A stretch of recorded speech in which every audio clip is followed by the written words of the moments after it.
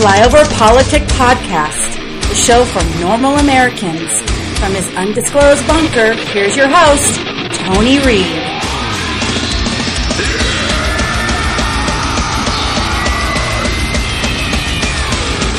When it comes to mixing the abortion issue with the challenges that we face in many of our hard-hit communities, I feel it disingenuous that the issues of Medicaid would come up and other opportunities for us to readdress what has happened and broken down in our most distressed zip codes, the way that Planned Parenthood specifically targets these particular zip codes with abortion.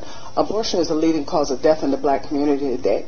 Since Roe v. Wade was legalized, 20 million humans have been killed inside of the womb of black women. And then on Halloween, Planned Parenthood tweets out that the black women are safest if they abort their child rather than bring it to term.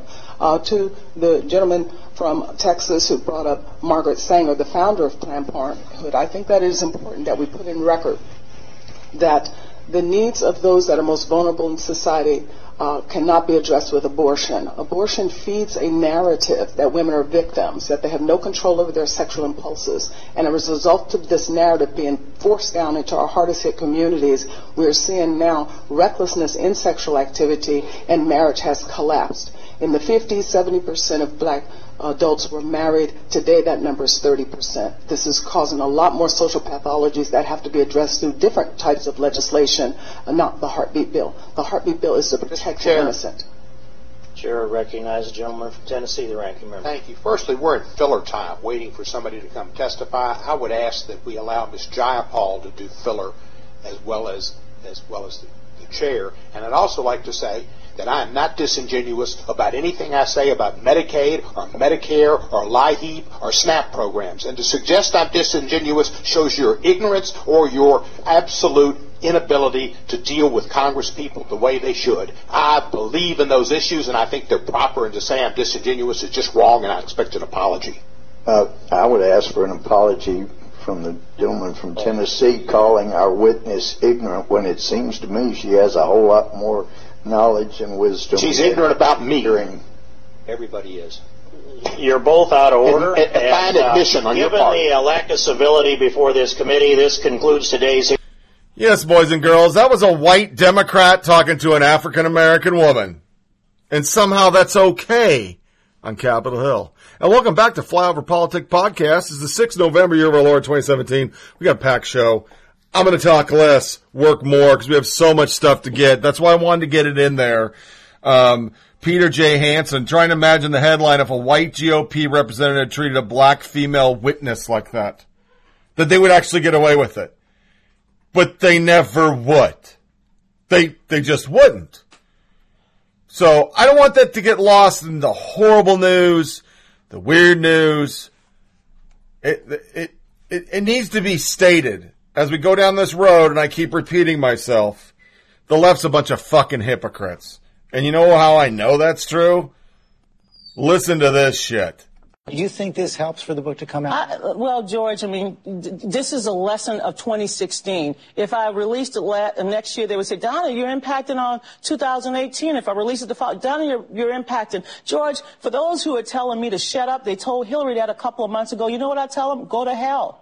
I'm going to tell my story. I'm going to tell my story, George, because this is a story of a young girl who started in American politics at the age of 9, who continues to fight each and every week of her life. I went down to Virginia last week to kick off the canvassing campaign. Nobody paid me to do that. Nobody, I'm not on a payroll, George. I care about my country. I care about our democracy. And I say go to hell because why am I supposed to be the only person that is unable to tell my story? Is Trump right that the DOJ should be looking at Hillary and the Democrats? Was there some sort of law breaking here? Or do you think this is an effort to distract from the Russia story? This is total misdirection. I mean, he might as well be David Copperfield in Las Vegas, what a level of misdirection he's doing in this. You look at all of the things he's talked about. There's nothing to the uranium story. That's all been debunked. This idea that Hillary campaign and her campaign colluded with Russia, that's been debunked. And now this thing with Donna Brazile and the DNC and everything. all of us know that both parties rigged the process in order to engage a certain kind of voters. But this is standard procedure in what the DNC did and the agreements they had with Hillary Clinton. It's a total misdirection in order to get the spotlight off Donald Trump and the investigations he has in order to try to direct it somewhere else. Donna Brazile is a longtime Democratic Party official. She was even the acting chair for a time during the 2016 campaign. She wrote an extraordinary piece in which she basically says that Hillary Clinton, her campaign, exercised undue and inappropriate influence over the Democratic Party in the primary, such that they were pro-Hillary when they should have been a more even playing field. Do I have that right? And if that's so, what's the significance? Well, look, on one hand, it was Captain Obvious, okay? She was the party insider. He wasn't even a member of the Democratic Party. Of course, the DNC had a finger on the scale. And, of course, Bernie Sanders knew they always had a finger on the scale for Hillary Clinton. You just had to look at that debate schedule. That said, what Donna Brazile said, to say that it was to a point that it was essentially rigged in her favor, that can't be unrung. So while the Clinton campaign is arguing that, well, if you look at the details, Bernie Sanders signed the same agreement. He could have exerted similar influence. He just didn't have big dollar fundraisers to do that. That all sounds well and good, but this is a large problem, Savannah. This is a party that's barely being able to keep itself together, the Sanders wing and sort of the Clinton-Obama wing. This is a grenade, and I think that the current DNC chair, he's in big trouble here. He's got to figure out how to put this together, but he had the support of Obama and Clinton. The Sanders forces supported somebody else. I have a feeling that's how this is going to play out. Yeah, I got to leave it there. But, I mean, the allegation that the Hillary campaign was basically bankrolling the Democratic Party. Chuck, thank you. They were. Yeah. They were because the DNC was bankrupt because of Barack Obama. I think this is a manifestation of all that's wrong with the Democratic Party, frankly. Yes. I mean, this is a time when they ought to be talking about the future, and they ought to be organizing themselves about what they want to do for the country. Except we go back, and we've got this internecine fight going on about something that happened some time ago. Yeah. Donna is well known, as you all know, for kind of ready, fire, aim on a lot of the stuff that she does.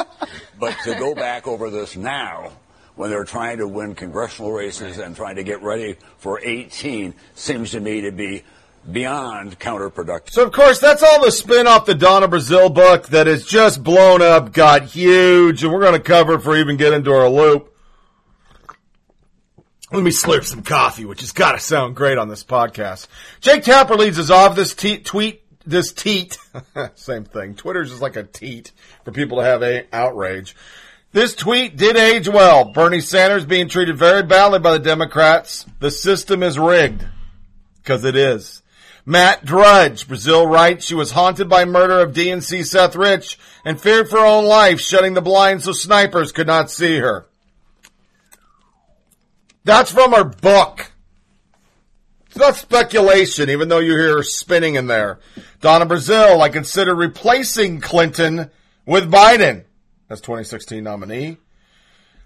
A little outtake from her book. I had tried to search out any other evidence of internal corruption that would show the DNC was rigging the system to throw the primary to Hillary, but I could not find any in party affairs or among the staff. I had gone department by department investigating individual conduct for evidence of skewed decisions, and I was happy to see that I had found none. Then I found this agreement. The funding arrangement with HFA and the Victory Fund agreement was not illegal, but it sure looked unethical. If the fight had been fair, one campaign would not have control of the party before the voters had decided which one they wanted to lead. This was not a criminal act, but as I saw it, it compromised integrity.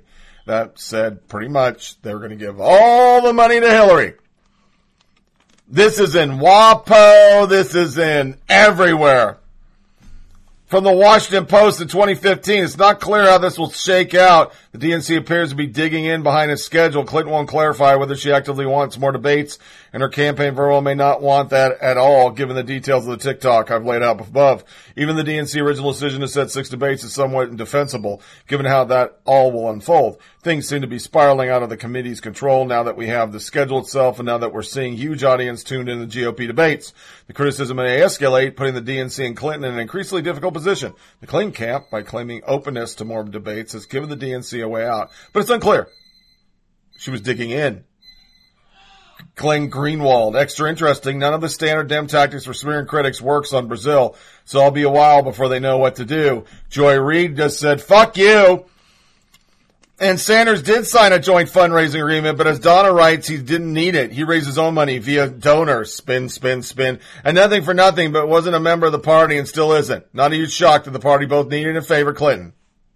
Remember this, Joy. How much have they paid you to change your opinion on her? Somebody said. Joyanne Reid, 2008. Hillary Clinton is insane.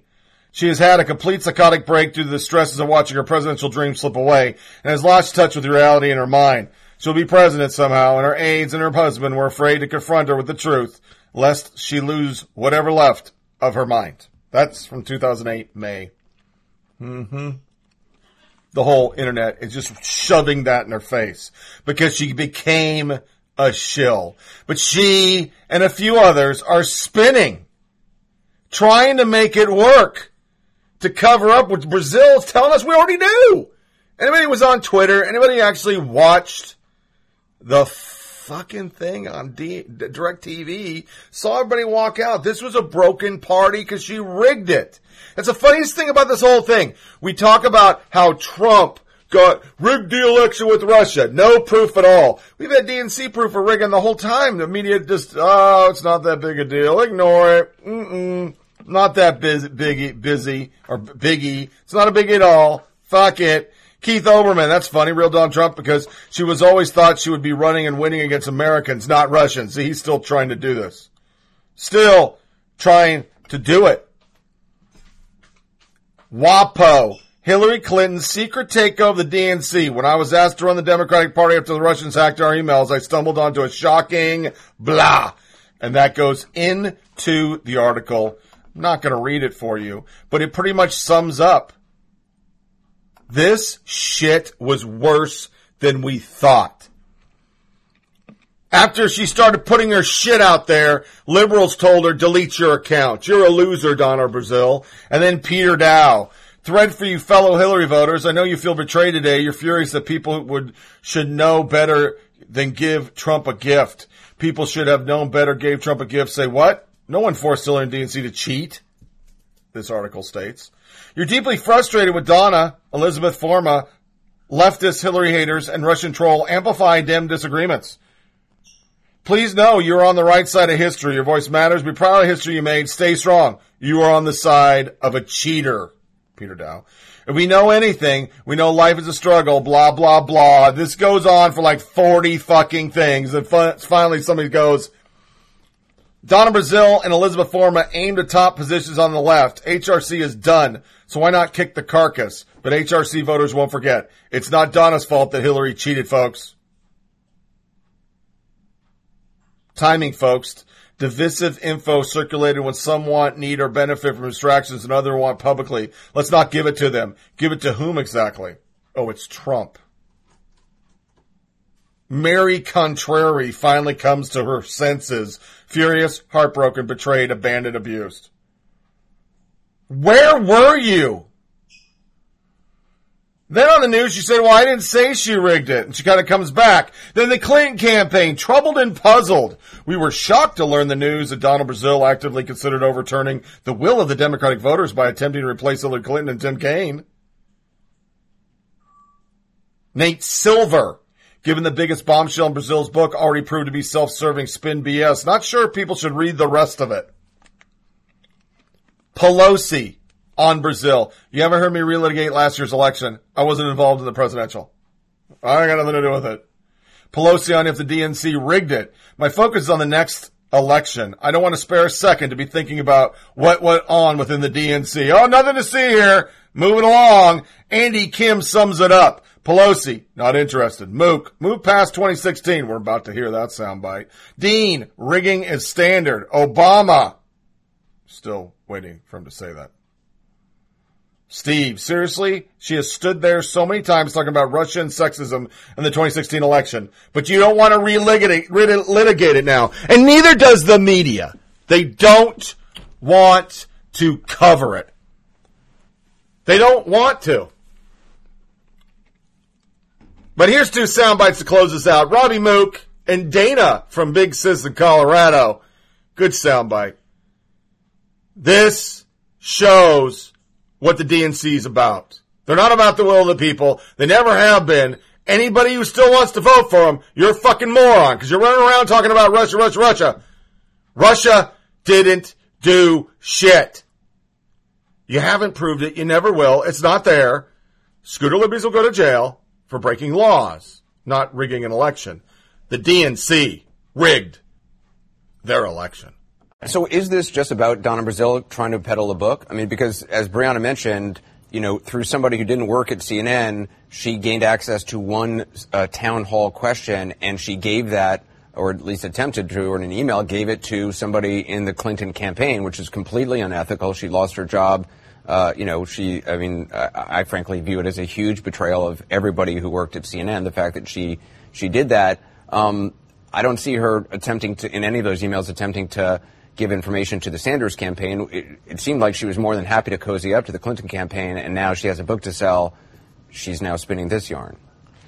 I feel like all this is water under the bridge. And Donna Brazile has served our party for 30 years. She's been a champion for Democrats. It was my honor and my privilege to work with her as chair of our party. I look forward to working with Donna in the future. Do you think it was appropriate for her to do that about a town hall question? I don't honestly know the specifics of it. It sounds like CNN looked into it and took action as they saw fit. But again, Anderson, I'm just not interested in these things in the past. This is why we've got to move beyond 2016. We have a governor's election less than a week away in Virginia.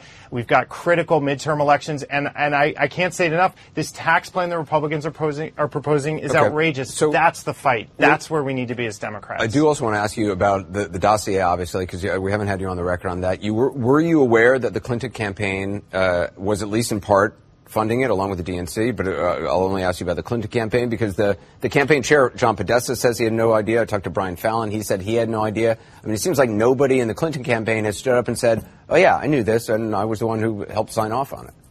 Well, look, I didn't know that we were paying the contractor that created that document. I didn't. I'll tell you, what I did know, and that is that when we started to look into Donald Trump's business dealings, it was this massive tree of LLCs and shell companies.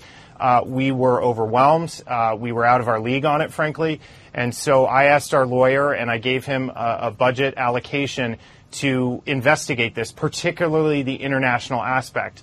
My understanding is that dossier is the product of not just research that was funded by our campaign, but also by Republican donors, and that they put that all together and gave that to the press. Right. Jonathan Steele was hired, I guess, after the Republican people started it, dropped out, and once you guys were paying for it. But, I mean, I know the dossier was something that was compiled later. Were you or other people in the campaign, or who in the campaign was seeing the memos that Jonathan Steele was putting out? I mean, you guys are paying for opposition research. You must have been seeing the fruits of that throughout the campaign, no? Well, we were getting briefings that were put together by the law firm with information. I don't know. And they wouldn't say, we've hired this guy, Jonathan Steele, and he's got sources in Russia, and this is information in drips and drabs? What I know is that... Christopher Steele, sorry. Yeah, well, what I've known is what I've read in the press, that I think it was $1.2 million that was spent on this overall project, and that I think it was like $120,000, some fraction of that went to this steel company. So I don't know who else contributed to these reports. But were you seeing? Packaged for us. You must have been seeing. You're saying get briefings from the lawyer. You must have been seeing. What was it in memo form? Memos of, okay, now there's this interview and this person is saying this about the president's business dealings in Russia or this activity. Well, when you're on a campaign, you have a strategic team, and you come together and go over all this information. So our internal team was presenting information, our lawyer was presenting information, and we sort of learned things in pieces. I just can't attribute to you what piece of information, came to us at what time or where it came from, frankly. Donna Brazile, the former interim chief of the Democratic Party, writes an expose of a book basically saying, truthfully, what we already knew. We call the Clinton machine the Democratic Party. The Democratic Party is the Clinton machine. Now we know from Donna Brazile that it's absolutely true. She controlled the finances. They had written agreements in place to control who was personnel, basically rigging the primary against Bernie Sanders. Should we really be surprised at these revelations? Oh, my goodness. I did a dramatic reading of that article in Politico on air yesterday because this is one of my favorite stories to ever emerge about the Democrat swamp. This is something that we've talked about for a long time. I have really long believed that Bernie Sanders was the actual primary candidate. When you have to use your superdelegates to cheat your way into winning caucuses and primaries, and granted, the GOP have a similar system, but superdelegates on the Democrat side, they wield a lot of power. And when you have to employ all of those individuals in order to actually win primaries and caucuses, there's something wrong with your legitimacy as a candidate. And so to see something like this, first off, it was amazing to see that the former president ran the party just about as well as he did the country. When you look at that the party was $24 million in debt, they had no bench of which to speak. They lost so many legislatures around the state, so many gubernatorial offices around the state. And then here you have the Clinton machine grant that was taking up all of the remaining resources and using that as a way to strong arm and keep control of the DNC, which now that Debbie Wasserman Schultz and now Donna Brazile, who I think is doing this as a Hail Mary pass to save her reputation. You know, we were friends. I sat with her one time in ABC's makeup room and we talked about gumbo. And then I asked her one question about the debate and passing questions to Hillary Clinton. And I was very nice, Grant. You know me. I'm all about making friends. And she blocked me on Twitter. So that, I'm a little sore about that. But nobody's surprised to see this because this is what we've known this for a long time. I mean, when you are ambitious and greedy enough that you would screw over your own party and imperil your party's chances to actually win greater victories down ballot, that's terrifying. Do you really want someone like that in the White House where they're willing to screw the pooch just over their own ambition? That's a terrifying prospect. Now to the big ugly, before we close loops, the Texas shooting. I will tell you up front, he was a lefty. He was part of Antifa. His Facebook was discovered and gone over by conservatives with actual print screens. He liked atheism. He went there for a purpose. I'll surmise it at the end. But the moment this happened, every asshole in the world came out.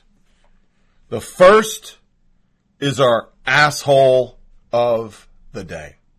Fuck you, asshole. You asshole. This is why we can't have nice things. You asshole! Are you just an asshole? Is that it? Fuck you, you asshole! You ever hear the saying, you run into an asshole in the morning, you ran into an asshole? You run into assholes all day, you're the asshole. Fuck you, asshole.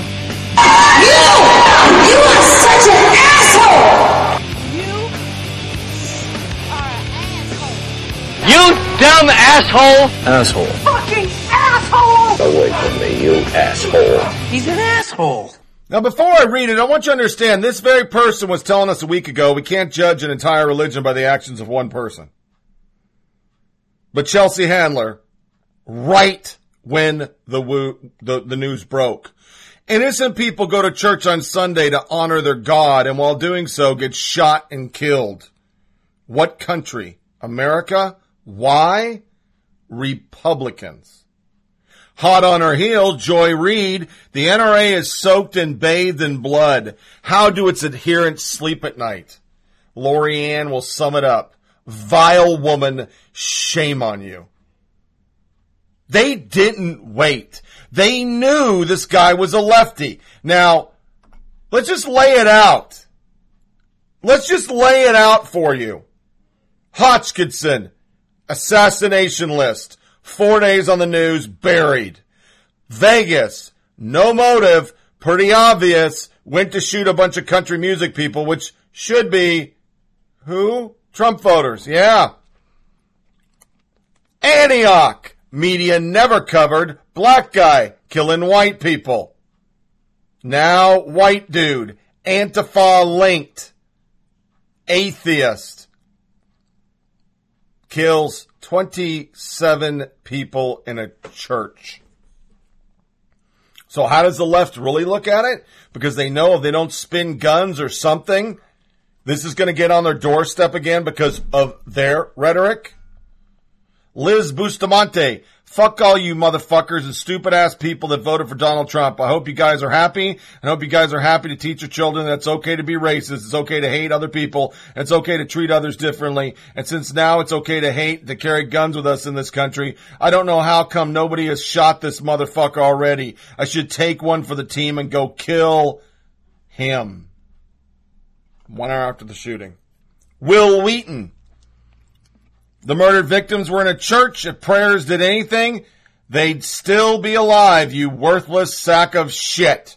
Replying to Paul Ryan. Max Boot, I'm sick and tired of thoughts and prayers for mass shooting victims. What we need is legislation and regulation. Start with assault weapon banning. Nicholas Kristof, another horror. I hope you cannot just mourn, but also act so as to reduce the risk of more shooting deaths. Stephen King, how many more have to die before he enacts saying gun laws? Elizabeth Warren, thoughts and prayers are not enough. GOP, we must end this violence. We must stop these tragedies. People are dying while you wait.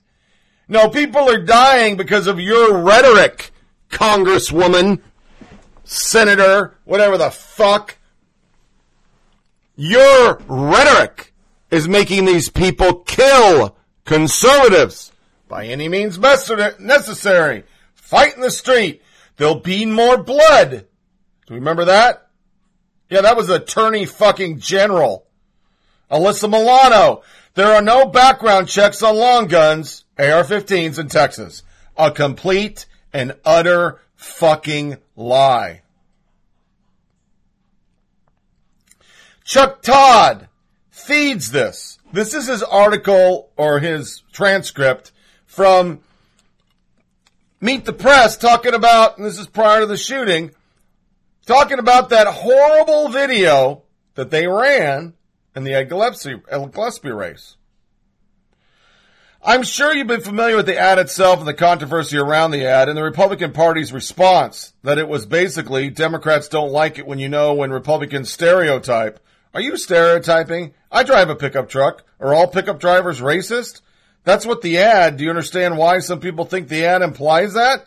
Well, Chuck, Tom Perez answers, let's be clear about what's happening in the race in Virginia and all too many races. Dog whistle politics. When you hit the bully back and the bully starts crying, those are crocodile tears to me. So yeah, we're okay with it. We're okay to put so much fear into people that they do stuff like this. It's okay. There's nothing wrong with it. This weekend, Rand Paul, 5 broken ribs, Democrat neighbor, beat him to fuck. He's had a guy try to get a gun towards him and now beaten because of this kind of politics. It's going down. 2:50 a.m. Sunday morning. I think the victory lap taken by all the black mass types to be detrimental to the anti-fascist cause. If you're just following a black flag and can't handle a little criticism or self-introspection, you're not helping. David Polark. Go after the heart of the far right, conservative churches. Anarchy, baby. Let's go get Whitey. It's from their website. They liked it. Hodgkinson. Las Vegas.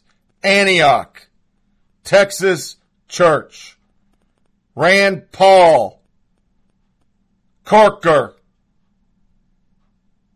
nameless other people beaten up by Antifa, motivated by the rhetoric of the left. When will the left be held accountable for their ads, their rhetoric that is driving people to go kill, hurt, assault? When? I'm asking.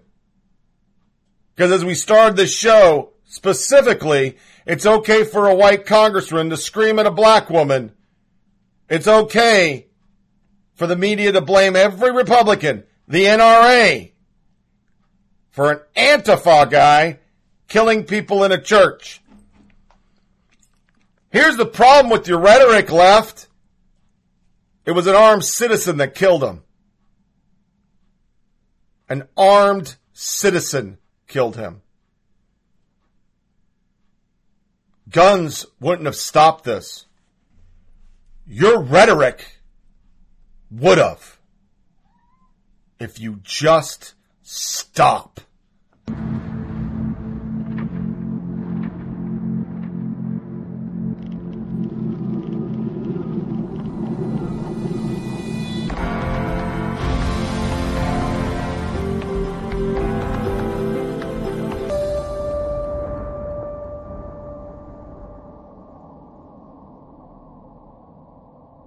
In the days that followed, the president was clear it was not the time to discuss policy.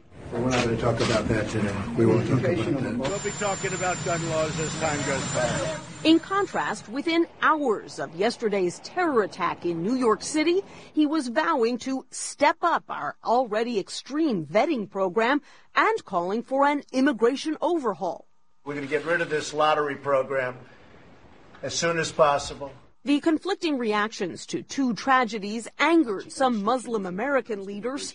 Why the hypocrisy? Why the double standards? Stark contrast to his response to the shooting in Las Vegas last month, when the White House for days said it was inappropriate to talk about politics or policy. Within hours of the New York attack, the president unloaded in a series of political tweets. I have just ordered Homeland Security to step up our already extreme vetting program. Being politically correct is fine, but not for this. The program randomly selects applicants from countries with low immigration rates. There are some requirements like criminal background checks, but Mr. Trump says it isn't tough enough. We have to get much less politically correct. The president called the diversity program a Chuck Schumer beauty. Schumer initially supported the 90s-era law, but in 2013 backed a bipartisan bill to scrap it. Today, Schumer fired back. I guess it's not too soon to politicize a tragedy. The president just tweeted, he said the terrorists came into our country through what is called the Diversity Visa Lottery Program, a Chuck Schumer beauty. I want merit-based. How is this Chuck Schumer's fault? So Chuck Schumer, I believe, sponsored it, but it was a bipartisan piece of legislation, and it was signed into law in 1990 by President George H.W. Bush. Yeah. But I think my question to you was, by focusing on Chuck Schumer, why make a partisan attack this morning? President Trump is blaming Senate Democratic leader Chuck Schumer for how the suspect was able to get into the U.S. in the first place. He's tweeted this morning, Senate Chuck Schumer helping to import Europe's problems, said Colonel Tony Shaffer. We will stop this craziness. That was about a segment, we believe, on Fox News this morning. Here is Chuck Schumer's response. I guess it's not too soon to politicize a tragedy. Well, there you have it. Sorry, we have to talk about this terror attack. Is this Chuck Schumer's fault? Look, here's what he tweeted before those tweets that I just read. The terrorists came into our country through what is called the Diversity Visa Lottery Program, a Chuck Schumer beauty. I want merit-based. He's referring to this policy, that legislation that was proposed. I think Chuck Schumer sponsored it in 1990. It was bipartisan. It was bipartisan legislation, and it was signed by George H.W. Bush. But last night on Fox, Sean Hannity blamed it on Chuck Schumer, or Mark Levin, who's a right-wing radio host on Hannity's program, blamed it on Chuck Schumer. And so is this where the president gets his policy ideas? Senator Jeff Flake just tweeted about all of this. I'm reading it for the first time, and you're hearing it for the first time. Actually, the Gang of Eight, including Senator Schumer, did away with the diversity visa program as part of broader reforms. I know. I was there. I mean, listen, Jeff Flake, as you know, has begun speaking out pretty vociferously. What are you hearing in the halls of Congress, as opposed to whether or not more people, and not just Democrats, and not just Jeff Flake and John McCain, will speak out when they hear something that bothers them about something the president has said? I want to bring in former FBI agent Ali Soufan again. Ali led the investigation of the bombing of the USS Cole in 2000 and was a key figure in investigating the attacks of September 11th, 4 blocks south of here. I want to get you, Ali, to talk a little bit about the tweets from President Trump. What he said, and specifically the significance of a president of the United States coming out this quickly and speaking this way. This is So, look, when terrorist attacks happens, often terrorist organizations capitalize on the aftermath of the attack more than the attack itself. How are we going to react to it? How the political leadership is going to react to it? Is it going to unite us as a country or divide us as a country? Well, they want to divide us. That's why they are doing these kind of things. We have to be careful, and our political leadership have to be extremely careful not to actually do something that the terrorists want us to do. See, Willie, today we're dealing with a message. The threat is a message. ISIS and groups like ISIS understand that their most potent weapon is not a bomb, is not a gun, is not a knife, is not even a truck. It's a message. The message is bulletproof. And as long as they are able to appeal to people around the world and inspires attack like this, they're going to believe that they are winning. And in a way, they are winning when they inspire an individual like this guy to come and kill 8 people in New York City. And what does the terrorist think, Ali, when he wakes up this morning and reads a tweet from the President of the United States who reacts to this by blaming another United States politician of another party? Well, we're creating division inside that country. Terrorism is working. And unfortunately, with the president's tweet today, he kind of made it clear that the territorial losses of ISIS in Mosul, in Raqqa, in Iraq and Syria will definitely be overlasted with the inspirational message that ISIS is putting out. Their inspirational message, their brand is still very potent, and this is an example. And President Trump agreed with them in that by dividing our country further. I do want to get to the president's stunning remarks, though, in response to this attack, including calling the U.S. justice system a joke. So let's go to our senior White House correspondent, Jim Acosta. And Jim, I mean, this story started breaking at the end of my show yesterday. We're not even really 24 hours, barely 24 hours in, and the president is already pushing Congress for several major changes. Right. I think President Trump, Brooke, now has the world record for injecting politics into the aftermath of a terror attack. That is exactly what has happened in the last 12 hours or so as the president has been tweeting about this. And then if you look at his comments that he made at the beginning of his cabinet meeting, in addition to regarding the U.S. justice system as a joke and a laughingstock, he also called for, I should say, sweeping changes to the nation's immigration system, saying that we should get rid of this diversity lottery system that has been in place for almost 2 who police have now talked to. They're telling police that they heard this driver yelling Allahu Akbar during this incident, which is now leading authorities to believe that this is as a result that this is now a terrorism case. And I'm just getting an update now. The FBI is taking over this case because it appears now that this is terrorism. The Arabic chant, Allah Akbar, God is great, sometimes said under the most beautiful of circumstances, and too often we hear of it being said in moments like this. General Clapper, when you were director... You don't need a manual to get into a car and look for a bike path. I mean, that is the frightening aspect of this. 8 people dead now, many injured, because somebody simply had the will to do something. You can call it cowardly, which it is, but it simply requires the human soul to go that direction and say, I'm going to do this rather than drive a car down the street with nobody on it. I'm going to drive over people. And have the what do you call it, the intestinal evil to be able to keep driving after you've hit the first person. That requires some real evil. But your thoughts?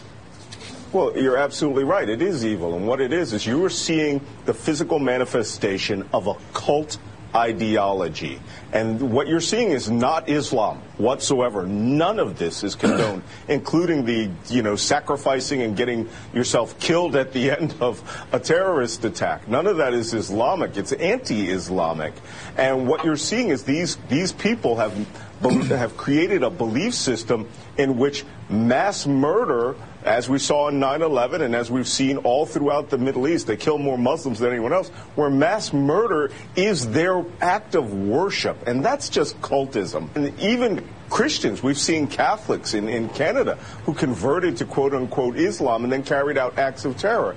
You see them do this, and what you really see is a person who either has a mental defect or who has, some loss and vacuum in their world, and they decide ISIS or Al-Qaeda ideology and those acts will validate them once and for all in their.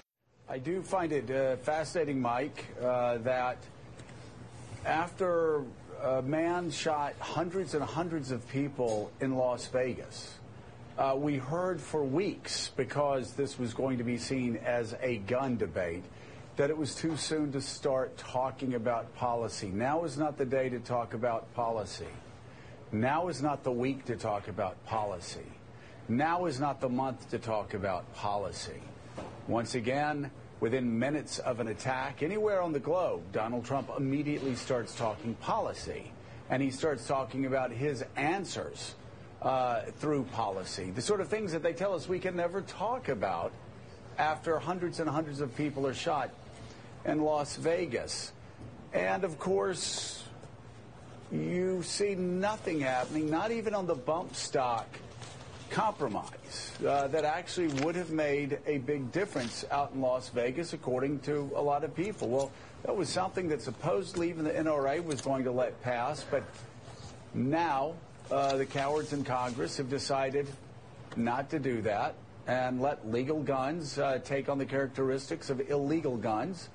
And yet Donald Trump and his people still saying, again, too early to talk about guns. It's always too early to talk about guns. It's never a right time to talk about guns. And yet seconds after an act of terrorism, Donald Trump's on Twitter not waiting for any of the facts to come in. I'm always surprised when a new norm is obliterated. And I asked Jeremy Bausch this question yesterday. Is this response to the attack a norm that was violated but that his supporters will love? Or is this one where he's actually jeopardized the case? I think it's both. And I think, when you look at what he's doing, there is a consistency in his response to these kind of situations, to terrorism, when the terrorism appears to be carried out by somebody who's from an Arab country, Muslim country, not from the United States.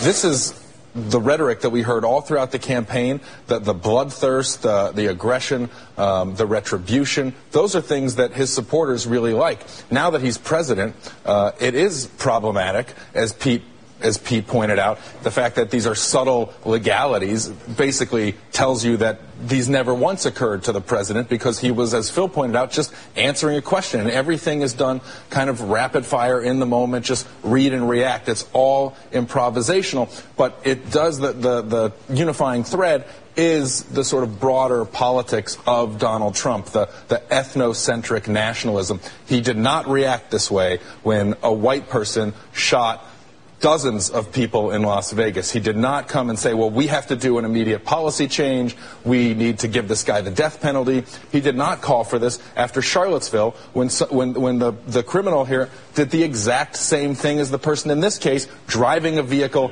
into a crowd.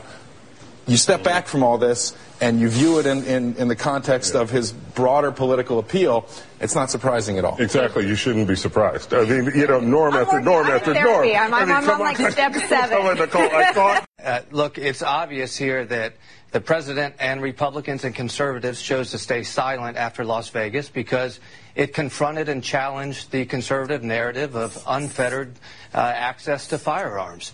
And in this case, in New York, it actually confirms the conservative narrative that somehow all of these national tragedies are a result of immigrants who come here and commit these atrocities.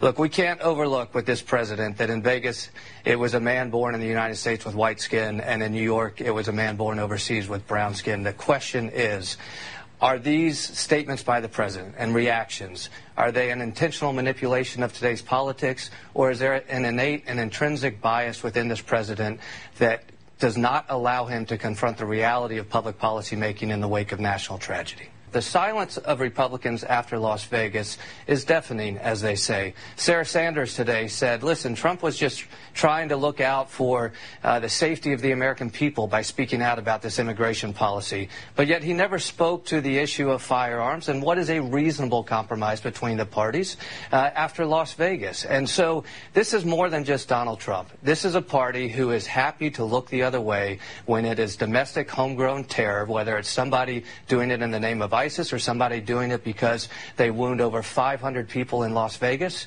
But when it fits their narrative to be xenophobic and to create this fear, to create this binary choice for Donald Trump between the red-blooded Americans that support him and those who represent diversity of the United States, this president will exploit it every time, and Republicans in Congress go along with him, and it's shameful. That's a lot to digest, so let me go ahead and break it down. Alt networks criticizing Trump for going political after the attack. It's okay for Texas. They won't browbeat anybody. CNN saying it's partisan. NBC worrying about Muslim backlash. Morning Joe helping ISIS. Trump's helping ISIS. Yeah, okay. Acosta has the stones to say Trump world record politicking. Tapper, Ali Akbar is beautiful in some settings. But the best one, what about those radical Catholics killing people worldwide? Yeah, I haven't heard of that in a very long time. Mojo again, what about the guns?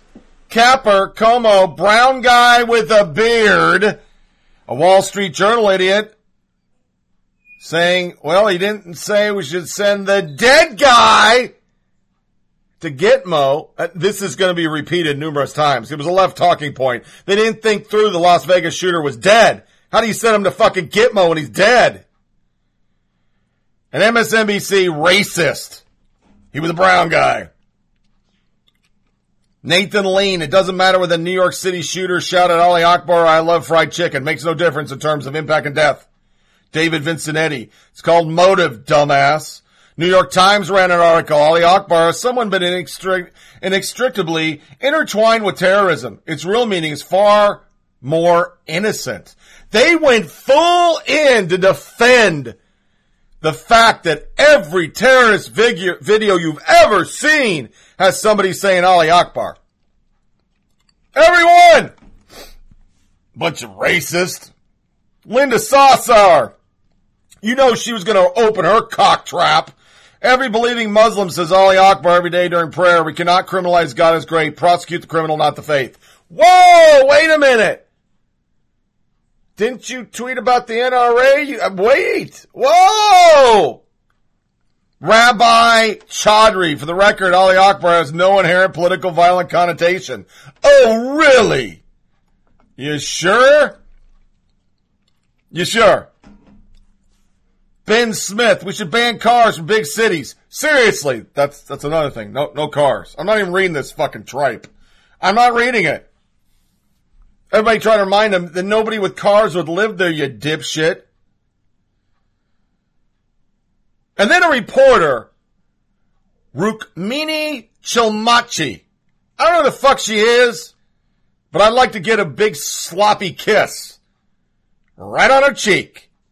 Because she decided, let's report about the New York City guy.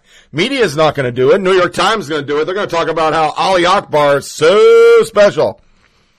I just finished reading the criminal complaint filed against this fuckhead. He followed ISIS instruction to the letter. Showed a picture of it. This is a guy who appeared to have zero remorse, requested an ISIS flag for his hospital room, said he felt good about what he'd done. He's been plotting attack 1 year ago after hearing speech by Baghdadi. I looked up Baghdadi's speech. It was actually 1 year ago, November 2nd, 2016. Then he released audio. Quote from Baghdadi's speech caught my eye. Martyrdom seekers to create rivers of blood. Complaint says that 2 months ago, attacker began pondering how to use a truck in order to inflict maximum damage. He rented a truck on Halloween for a 2-hour window with no plans of returning it. He wanted to drape ISIS flag over the truck, but decided not to. Might kind of be a sign. 10 days before attack, he rented a truck at the same facility, practiced making turns. He chose Halloween because of number of civilians. I find this timeline insane. At 2:06 p.m. on the day of the attack, he picked up truck agreement to a 75-minute lease. He started mowing people down after 3. So, basically, 1 hour, 60 minutes in it, he was doing it. Everything up to now is aligned with the ISIS message, attack at the home and retaliation for Iraqi deaths, use a truck to target civilians. It's about to get way more specific. Please read my Penultimum thread explaining instructions in ISIS magazine. Terror Group's magazine said to use a truck, drive until you can't, jump out and harm people with secondary weapon. Also, leave a note. That's pretty much what this guy does. Over several blocks, he crushes people in the bike lane, then crushes into a bus. Here's what else he had on him. A bag of knives. The ISIS magazine says use a knife or a gun in secondary attack. Authorities also recovered 2 cell phones on the scene. They appear to contain trove of ISIS propaganda. If this was 2014 or 15, I'd tell you probably found these videos online. In 2017, it's very hard. ISIS content on YouTube is taken down within hours. So how does someone end up with so many videos? Radicalized young men drawn to ISIS congregate in chat rooms on app Telegram. She gets the key to it, goes in. With all the ISIS links found so far, I'd like those who insist that ISIS claim everything to explain to me why ISIS hasn't claimed it. And then she breaks down and takes them months to get it. What did Jake Tapper and the rest say? There was a time when we could tell the difference between Fox and the nut jobs and InfoWar. It's getting tougher and tougher. Lies are lies. Seltzer. Instead of channeling grief and offering reassurance and resolve, Trump amplifies the fury and desire for vengeance.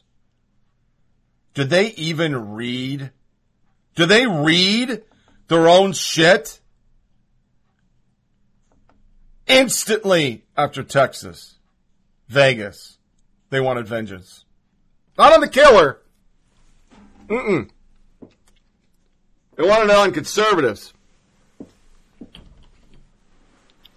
They also think he made dry runs. And he came through the diversity visa program. A Schumer inspired plan.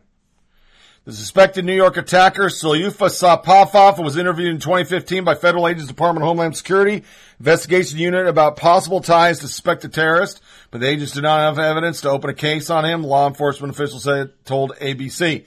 Sapapov's name and address is listed as a point of contact for 2 different men whose names are entered in the counterterrorism and criminal exploitation unit list after they came to the United States from threat countries. One federal official said, one of the 2 men has vanished, is being actively sought by federal agents as a suspected terrorist. Great program, right? Great program.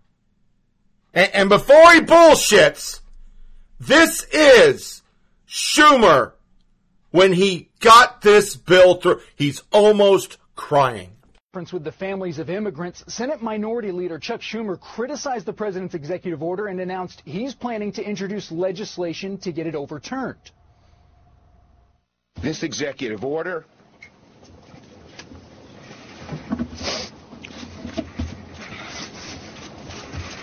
was mean-spirited and un-American. And I, as your senator from New York, will claw, scrap, and fight with every fiber of my being until these orders are overturned. Already, press conference with the families of immigrants. I set that up wrong. That is him almost crying over the ban from the country this fuckhead came from. See, my question is, why is the left so ready to condemn, crush, disparage, name call Americans who are part of the NRA? I'm a part of the NRA, folks. I'm a member of the NRA. I have no desire to kill people. My guns are secure. My ammo's secure. I use it, my AR, for rifle ranges, as I've talked. I don't go deer hunting. I have no desire to go out in the middle of the street and shoot people. I carry mine because the left wants to let everybody in the country other than conservatives. So Schumer's going to cry about a visa program, basically, that's going to get hampered by a ban that he devised to allow a fucker to come in and kill Americans. They're not upset about that. They're upset about the NRA.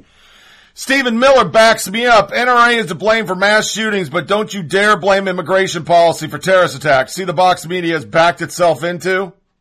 J.R. Saltzman, are people really arguing over the context and significance of a terrorist, Ali Akbar? Haven't people ever seen a terrorist video? 8 out of 10 U.S. Muslims say it's not cool to rent a truck and kill a bunch of people. But 2 out of 10 say it's fucking okay. What does that say?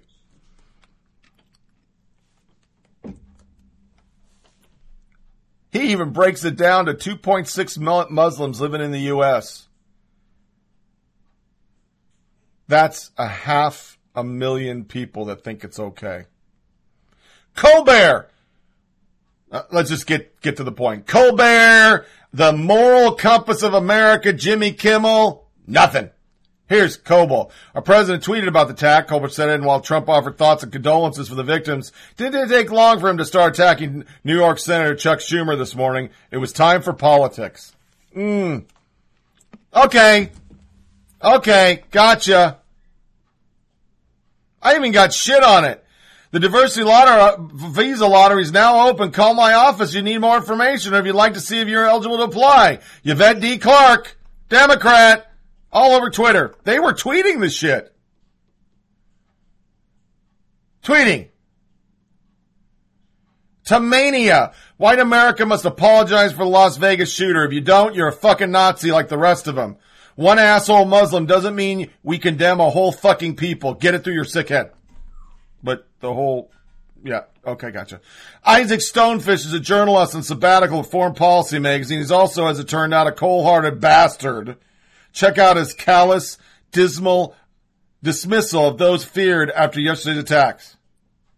Thanks for asking if I'm safe after this New York City attack, where over 8.5 million people live here, making the odds of getting killed roughly 1 in 1.7 million.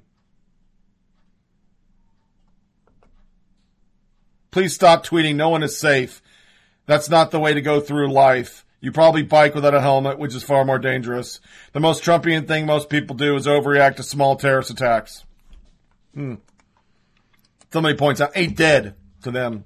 Small. After Vegas, Trump said he wanted to wait to have a conversation about gun control. After New York City, POTUS immediately pounced on immigration. Jim Acosta. Nicholas Kristof, the New York City terrorist, had a pellet gun and paintball. Good thing that NYC, he couldn't buy assault rifles, or the toll would be higher. Trucks can be lethal, so we regulate them. Require a license, seatbelt, liability insurance. That's the model for gun safety. Here's the problem, dickhead. You can get a fucking rental truck all you fucking want. You don't need any of that. Shut up. He even goes into knives and goes back to the terrorists. Pierce Morgan ran his cock trap. Joy Reid. So what you're saying is you would have liked to see an armed shootout on the streets of New York near a school bus like you do in Tennessee. And when will we get motive in the Las Vegas massacre? Because she's still banking that it's a conservative. It's not, Joy. Chris Cuomo. Not sure what can be done, but I know that that was the time to talk about it. Now bump stocks, huh? David Frum.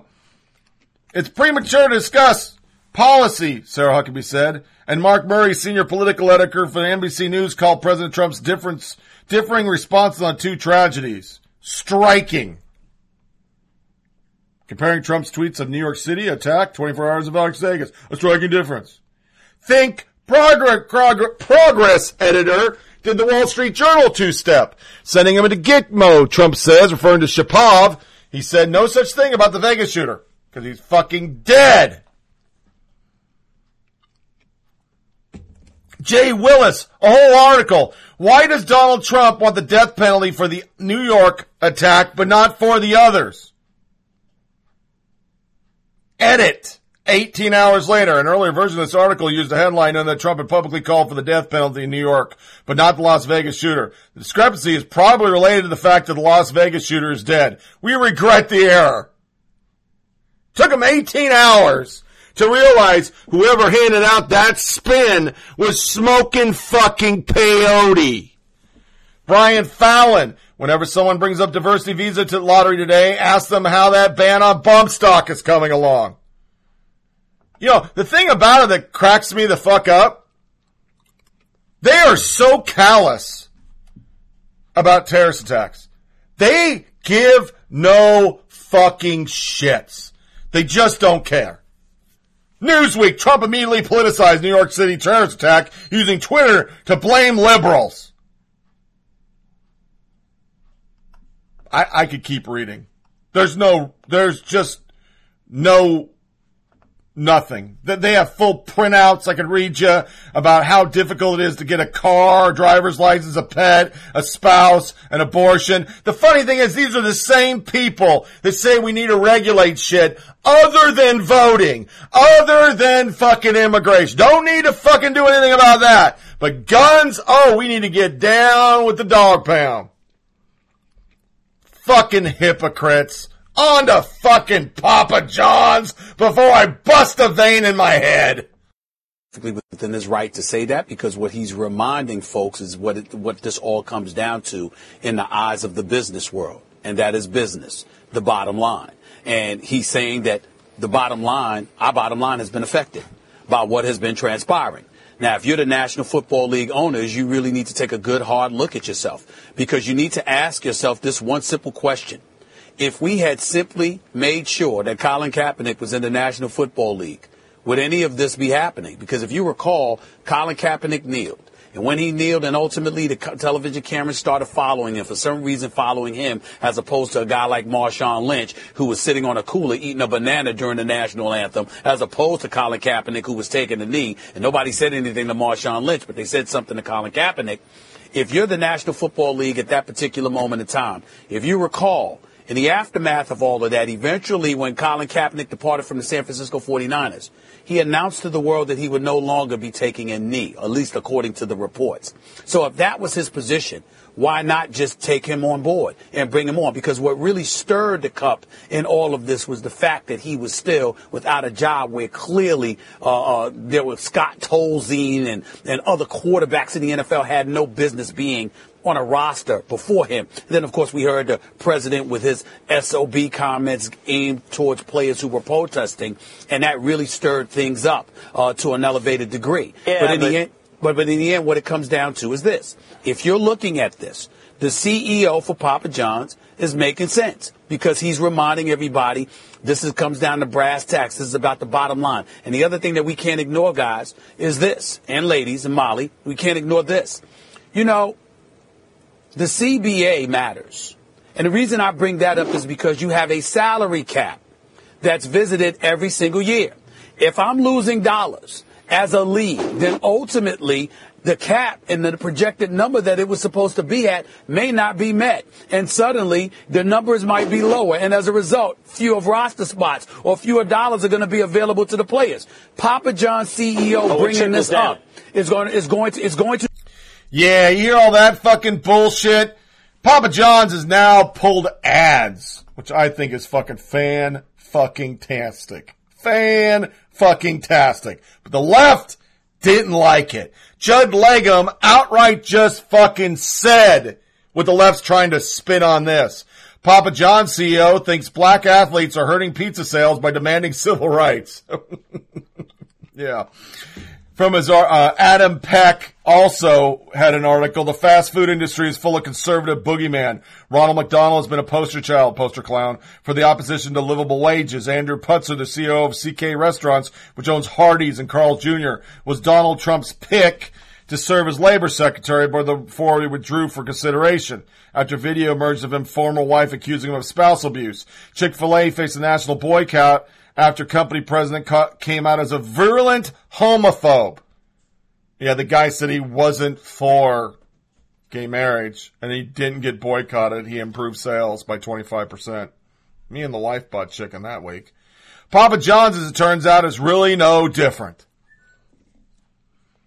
Conservative black woman.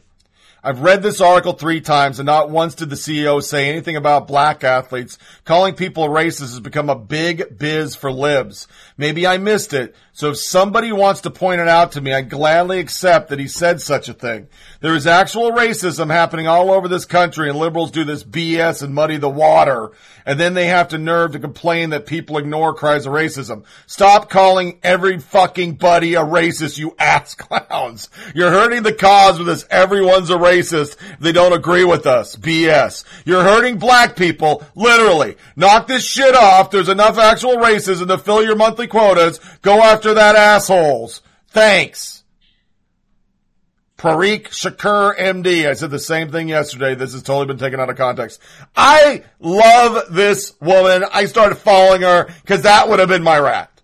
If everything's fucking racist, nothing's racist.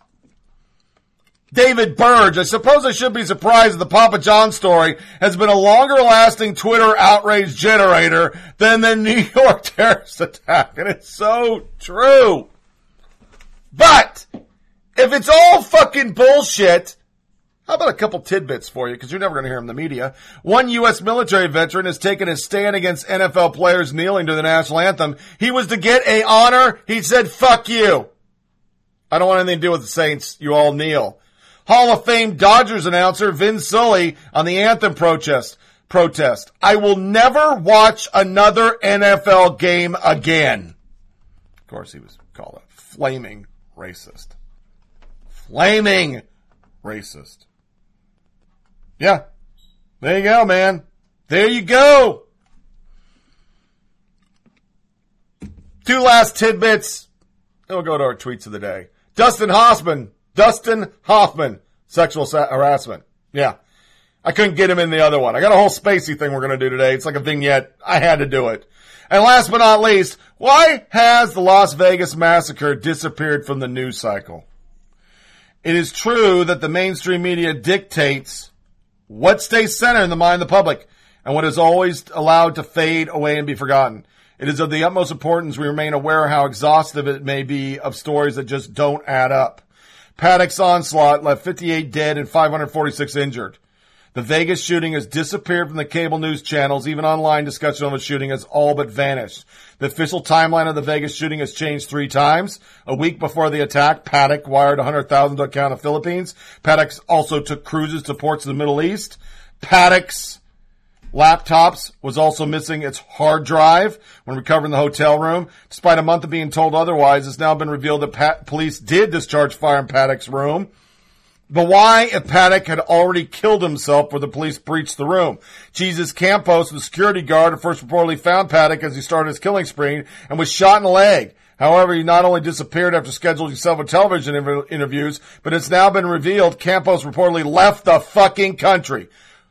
Why did Campos get to leave the country? Not only that, but Campos said to have been last heard from when he went to a walk-in health clinic. But a spokesperson for UMC Quick Care said they never heard anything about Campos, and he never visited him. DeGeneres interviewed him. She guides Campos along the interview, essentially framing and explaining the timeline event so Campos didn't have to. My sentiments exactly. You know why it fell off the fucking news? The same reason Hodgkinson fell off the news. The motherfucker was a fucking leftist, and I'm sure as shit going to be talking a week from now. You won't hear fucking shit about the goddamn Texas shooting. It will drop off the radar. The motive will not be put out. Because now they're scared the people that actually have the guns are going to start carrying their guns all the time. Because you never know when a crazy fucking leftist is going to shoot you.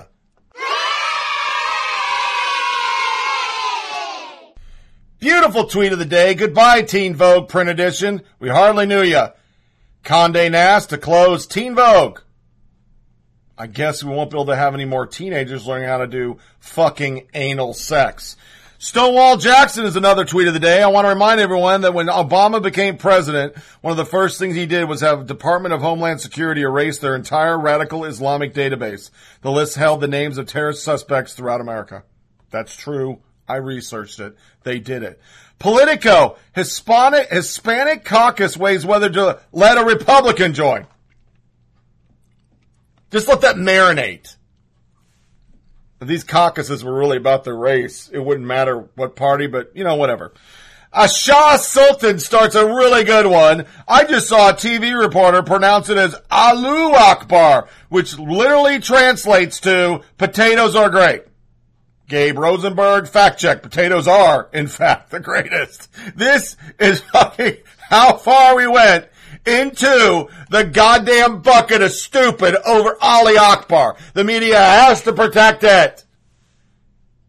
But the NRA, go fuck yourself. State of the Union, though, is our tweet of the day. Senator Feinstein tells Jake Tapper on CNN's State of the Union that she has seen no evidence of the Trump campaign got any dirt on Clinton from the Russians.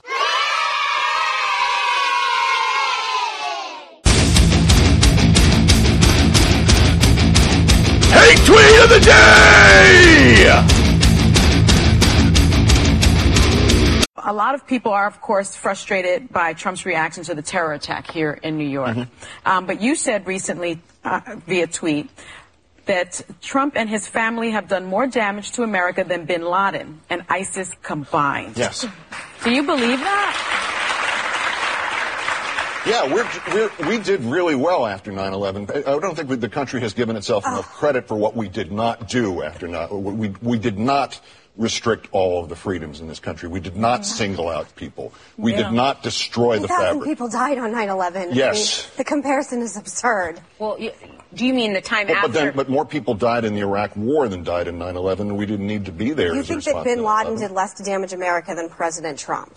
Yes. Can I tell you something? When I hear rhetoric like that, I think Whoopi and I are in agreement that we want Americans to come together. And rhetoric like that is so damaging. And by the way, my brother fought in the Iraq War and deployed numerous times. So before we start tit for tatting, there's a lot of service in my family. Yes. So I don't understand when you're saying things like that. Bin Laden was dedicated to the destruction of everything that we hold dear in our freedom. So when you Perhaps compare some people it to think that, Trump is dedicated to the destruction. I believe I'm asking of things the question. To I believe I'm asking Keith. Go ahead. Well, actually, it was my question. My favorite person in politics, in American politics in the 21st century, is your father. Well, okay? I appreciate that. But what I'm saying is, in retrospect, based on what we've seen in the last 2 years in this country, I owe him an apology. Oh. I probably owe George W. Bush an apology. Shut up. And I would happily take a third term of George W. Bush rather than this. I was going to play Motherfucker of the Day because I what a fucking piece of fucking shit. What a fucking piece of fucking shit. I hate that motherfucker. Another one comes. Warning, Scott Ligometer is running over Virginia families. What Trump does in D.C., Ligometer does in Richmond. That's another fucking ad out of Virginia.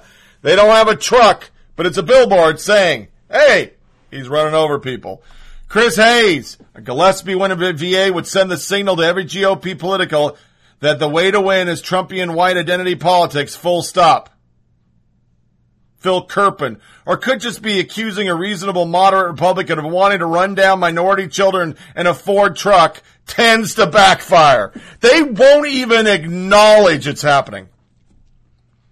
Andrew Mullen, shorter Chris Hayes, if you vote for Ed Gillespie, you might as well be a murderous truck driving redneck. That's how fucked up our media is. Even Toad, if you go through the whole show, he didn't bring any hate down. Let a fucking Republican do that ad. Flip it up. White couple walking down a street. Bunch of black kids killing them. Let that shit fly. It's the same concept. Another hate tweet from a piece of fucking shit. Snoop Dogg, make America crip again, showing Trump dead on a slab. Somehow that's okay. Yeah. Okay. Hate tweets with some fun in them. I am Hillary was one. Hashtag I am Hillary. Who are you? How did I get in this van? Where's my shoes? What's a Wisconsin? I am from Eric Stratton. I am Hillary. Complete lack of self-awareness. Dixie Darling. I'm a 2-time loser. Political diva. I'm a psychopathic, narcissistic, pandering, fraudulent, money laundering criminal. Who am I? I'm Hillary. Little Rocket Man. Anyone who does not accept the results of the election is a danger to democracy. Thank you. Peter Dow. I must have woken up in an alternative universe where positive and respectful hashtag about Hillary Clinton is trending, and he never read it. He never fucking read it. He's too busy jerking off to a picture of it. It goes on forever. I paid $10 million for fake Russian dossier. Nasty woman shirt. Flint one was good. Prepper Frog. I'm Hillary, and I think that all victims of sexual assault deserve to be heard unless it was my husband who did it. Then those bimbos can shut the fuck up. Kimberly Kawahu Koa blames Flint water crisis on Republicans and racist. I am Hillary, and it shows a picture of everybody on the Flint City Council, and everyone, including the mayor, is a fucking Democrat. There's not a single Republican there. I was going to put this in the back end, but this is just pure hate. Rose Parade criticized for choosing Gary Sinise as Grand Marshal. Once again, showing the left hates soldiers. They just hate soldiers. Exclamation point. Lena Dunham. What if 30 million women or so filed a class action suit against the president for emotional distress? Just spitballing here. Rachel. Oh my God, read the comments. Women actually say they need therapy and take meds because of Trump.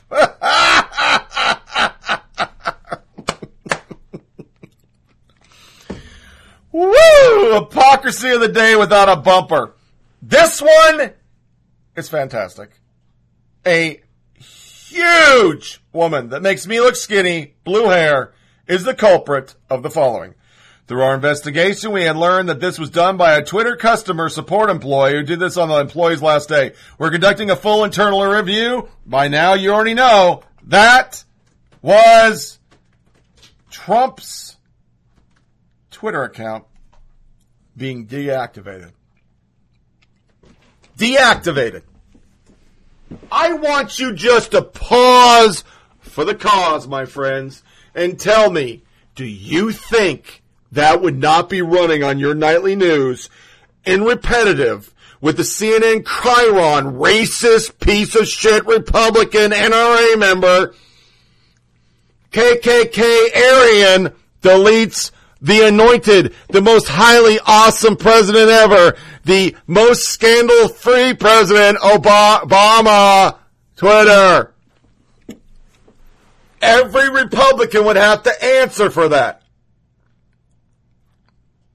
It wasn't even a fucking blip for a day. This one is the ultimate. David Corn.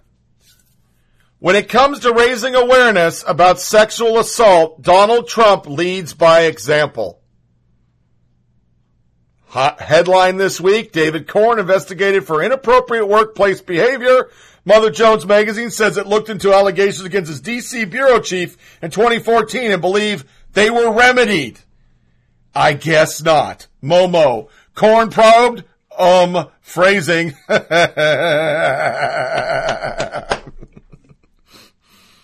Other hypocrisy could be a stat. With respect to hashtag DNC leak, I just want anybody who was out on Twitter during the election, if you did hashtag DNC leak, it kept on like getting blocked, changed, and sometimes you just didn't see your tweets. Oh, this is why. Approximately 23,000 users posted around 140,000 unique tweets in that hashtag in the relevant period. Of those tweets, roughly 2% were from potential Russian-linked accounts. So what did Twitter do? They blocked 50% of them. Not the Russian bots. 50% were blocked. Tell me for a second, now that we have Twitter blocking 50% of an anti-Hillary hashtag and deleting the president's fucking account. Do you not think we need a little counsel with some Republicans over there? Oh no. They're unbiased. Twitter's for liberals, Tony. You morons don't know what the fuck you can't articulate in 140 characters. New York Times. No fucking shit. No fucking shit. The nightmare must end. The Trump-Pence regime must go. November 4 begins. Be there. Join with the 1,000. RefuseFascism.org got a full-page ad in the New York fucking Times. I want you to just put it in apples and apples. Do you think a pro-life group would, because I'm sure they didn't, I would bet you $1 they didn't have to pay fucking shit for that. I bet they didn't have to pay the normal price. And if they did, it was with Soros's money, but whatever. If a pro-life group tried to get that ad, do you think it would go on the New York Times?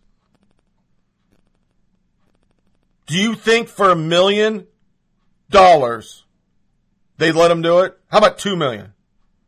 They never print that ad. Ever.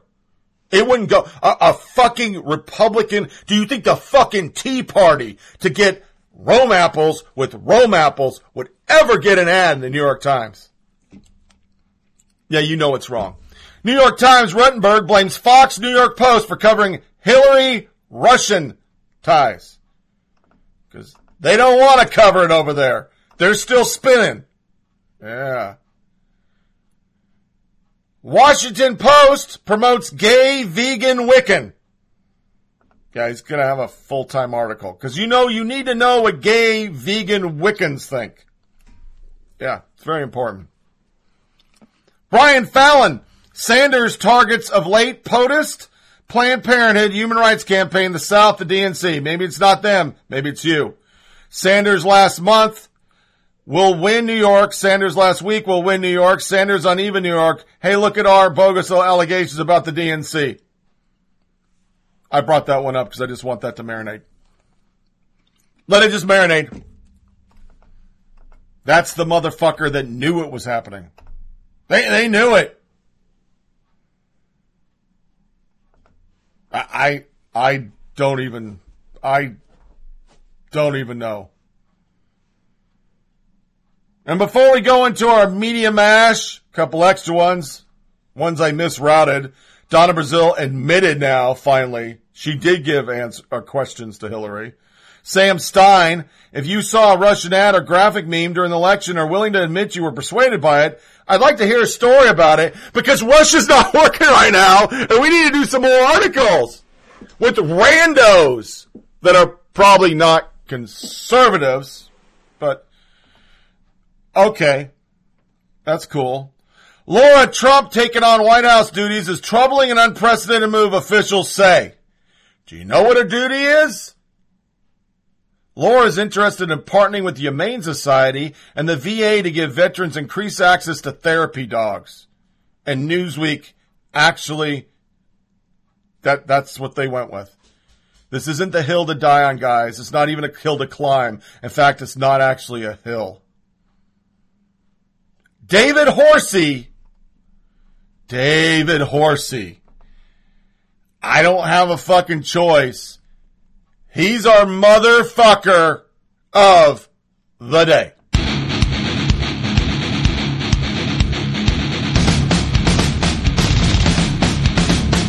Come you college motherfuckers think y'all run everything. Motherfucker. What? Motherfucker. You owe me some money, motherfucker. What you motherfuckers talking about? Motherfucker, I eat everything. I eat the pussy, I eat the butt, I eat every motherfucking thing. Motherfucker, I'll chew his ass up, motherfucker. Motherfucker. Smart motherfucker. English, motherfucker. Motherfucker. We're not gonna store the motherfucker. I'm on the motherfucker. Motherfucker. I'm a mushroom cloud laying motherfucker. Yippee-ki-yay, motherfucker. Yippee-ki-yay, motherfucker. Yippee-ki-yay, motherfucker. Los Angeles Times reporter David Horsey is under fire after penning a column that referred to Sarah Huckabee Sanders as a chunky soccer mom. Sarah Huckabee Sanders does not look like the kind of woman Donald Trump would choose as his chief spokesman. Much like Roger Ailes when he was stalking the Fox News lineup with blonde Barbie dolls and short, tight skirts, the president has generally exhibited a preference to sleek beauties with long legs and stiletto heels to represent his interests and act as his arm candy. Trump's daughter Ivanka and wife Melania are the hypothesis of this type. My comparison, Sanders looks more like a slightly chunky soccer mom who organizes snacks for the kid game, rather than the fake eyelashes and formal dresses she puts on for news briefings. Sanders seems as if she'd be more comfortable in sweats and running shoes. Yet even if Trump privately wishes he had supermodel for a press secretary, he is lucky to have Sanders. let that sit. On top of it, SNL literally did a whole skit dogging her, making her like she was butch. Yashar Ali, no conservative. This is a disgusting pile of trash of a column. After over and over being bashed, he finally did this. I want to apologize to Times readers and Sarah Huckabee Sanders for description that was insensitive and failed to meet the standards of our newspaper. I also failed to meet the expectation I have for myself. It surely won't be my last mistake, but this particular error will be scrupulously avoided in my future commentaries. I've removed the offending description.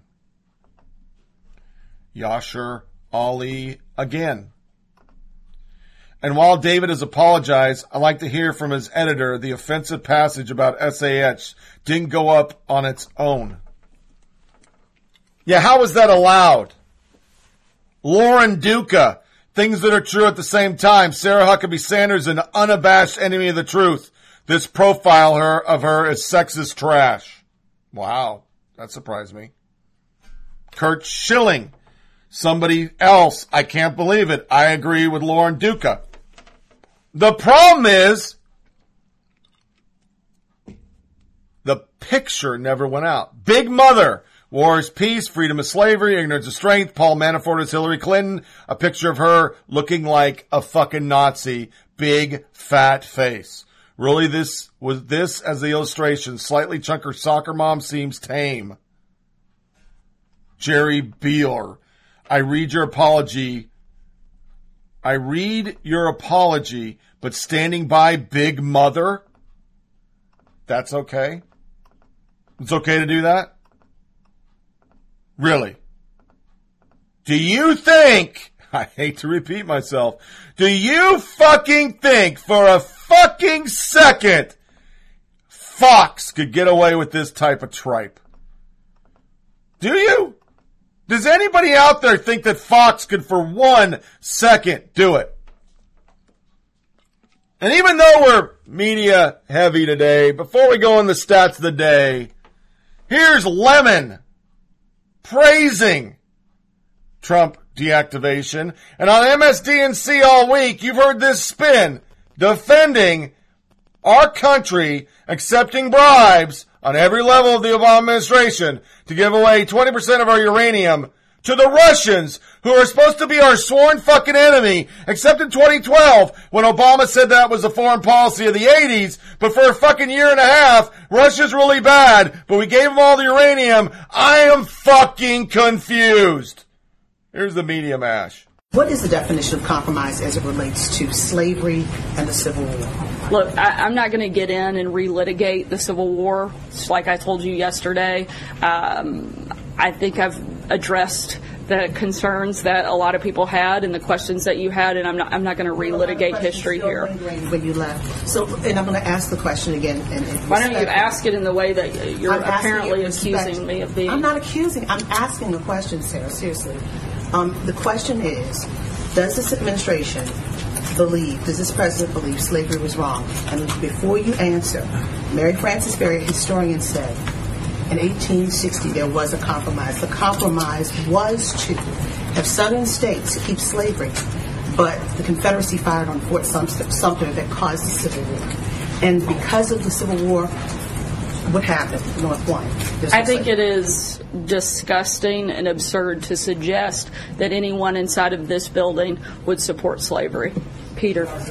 I know you're trying to twist this around there, and you focus there. I'm talking about, though, everything we've learned. John Podesta's emails and the things that came out of there, the DNC hack. Do you acknowledge that the Russians were trying everything they could to defeat Hillary Clinton? No, Chuck, I don't think that's the case at all. If that was the case, why would the DNC and why would the Podesta team be paying this MI6 agent millions of dollars, like $9 million, to go and get Russia information to provide a false dossier so that they could go after Donald Trump? And look, granted, it came out after the election, but that was a direct payment. The only payment that we have seen so far to anybody directly tied to Russia was paid. No, Chuck, never has been a payment from the Trump campaign or the RNC RNC to anybody attempting to coordinate with Russia to get information. Right. That's only come from the Democrats. You ever heard of a campaign getting opposition research and then deciding not to use it? I mean, you understand that for the conspiracy that you're putting together, you have to make the assumption that this was all this grand conspiracy that Hillary Clinton did to get caught and somehow lose the election. It just, that part of it is a head scratcher here to your story as to what you and the president are trying to paint here. Chuck, I'm just laying out the facts. The Clinton campaign and the Democratic National Committee paid multiples of millions of dollars to a former MI6 special agent to obtain that information is not an from established Russia. Fact. Corey, that is not an established fact. Look, it is a fact that the lawyer went to. It is a fact that the attorney and the law firm that represented the Clinton campaign and the DNC paid some money, but you're creating a dollar figure here. That is not a provable fact yet. Well, look, if you're going to speak in facts, at least speak in facts. Chuck. All right, stick around, everyone. When we come back, with Russia revelations piling up, President Trump is speaking out tonight about Hillary Clinton. Plus, who took President Trump's Twitter account offline for 11 minutes? And how did they do it? Hire that person. I want you to imagine this. President Trump without his Twitter account. It actually happened for several minutes tonight, and for a pretty surprising reason. Can we get this one out of the way? We almost had a major crisis tonight. President Trump's Twitter account went down. Twitter originally said his account was inadvertently deactivated due to human error by a Twitter employee. But after investigating the incident, they found that it had been done by an employee on his last day, or his or her last day. Yeah. It's both hilarious and also serious, right? It seems like a customer service employee who wanted to torch the president on the way out. On one level, that's just silly juvenile behavior. Right. On another level, that person could have potentially posted fake tweets, could have posted threatening comments. But doesn't that just sort of reinforce the idea that we should not be, Twitter should not be a serious policy tool that anyone, especially someone who's running the free world, should be using? It should be coming directly from the White House? I think you're dreaming a little bit about that. I'm just saying that's this one added filter and one other level where something can go wrong. Right, that's definitely true about that. Well, we don't know what Bob Mueller knows. We also know that so far there has been no evidence of any kind of collusion between the Trump campaign. Why do you keep and saying that? Russia. How do you know? Has there been any evidence?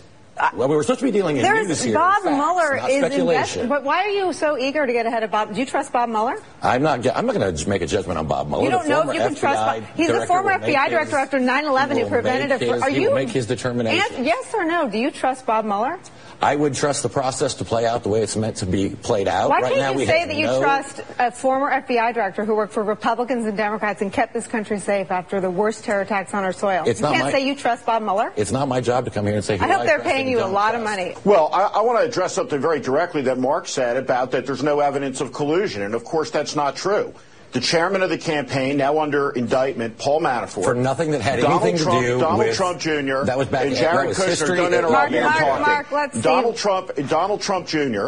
met at the invitation of Russian nationals in an email that was titled, essentially from the Russian government to get dirt on the Democratic nominee for president of the United States. And every Hillary Clinton from the vice president. Hang on, Mark. We'll let you respond. In every instance, from the vice president to the attorney general to the press secretary, the press secretaries, every single person around this administration, when asked a direct question about contacts with Russians on this issue, has lied about it 100% of the time, and the lie is unraveled. And with regard to the uranium deal in the dossier, I think that what you're engaged and involved in here is an absolute premeditated misinformation campaign designed to spin and mislead the American people. This whole charge of collusion with regard to the Democrats is complete and total fantasyland nonsense talk that is propagated on Fox News, propagated in the conservative media entertainment complex, and you're not being honest about it in the representations that you're making. Steve, here are the facts that we know that started with the Washington Post. I think you've probably heard of them, not Fox News. It started with the Clinton campaign paying hundreds of thousands of dollars, if not millions of dollars, to Fusion GPS, which went out and hired a foreign operative who, Brian Fallon, Hillary Clinton's former spokesperson, said, I would have gone out and helped him if I could have. They went on and then worked with Kremlin-tied connections to provide misinformation about the then candidate, later president-elect of the United States, and to make matters worse, the Hillary Clinton campaign, through their operatives, peddled this trash. Mark, I will. People starting last Mark, hey. Mark, I will call some friends over at Fox and try to get you a booking, but we're not going to peddle. That's not true. And all we're asking you, listen, we appreciate that you come here and speak on behalf of Donald Trump, but why can't you say that we don't know if, I mean, we know there was attempted collusion. If it's not a crime, why are you so defensive about it? Well, I'm not being defensive. You are madly defensive. You're about to jump through the camera and punch. Well, when I get called, I'll send an email over to friends at Fox and you can peddle your propaganda.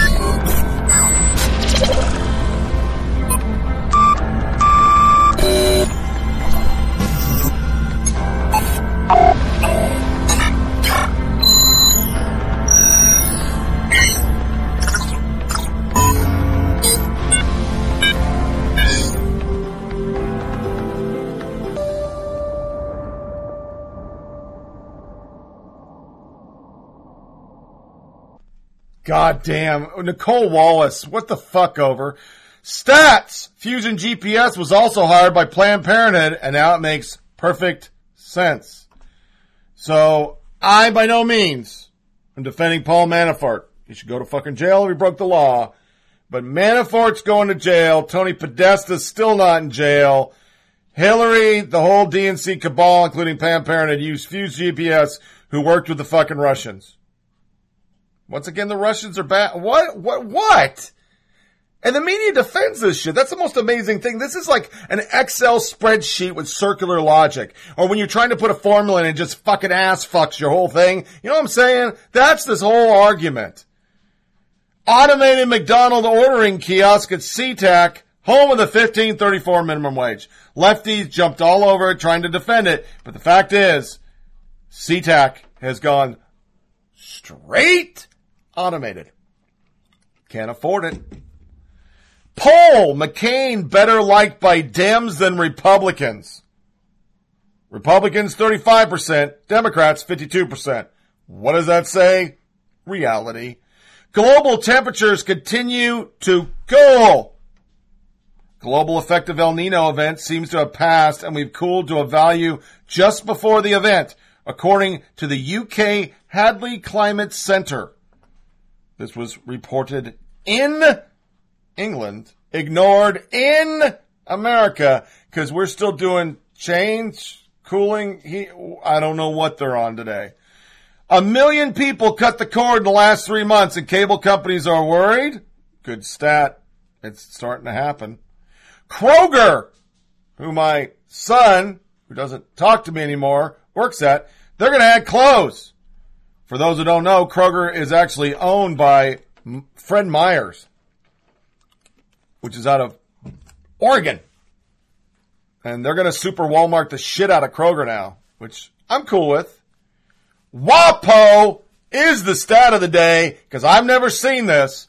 WAPO gives Democrats 4 Pinocchios for hasty talking points about GOP tax plan. Everything they're saying is fucking wrong. Another stat.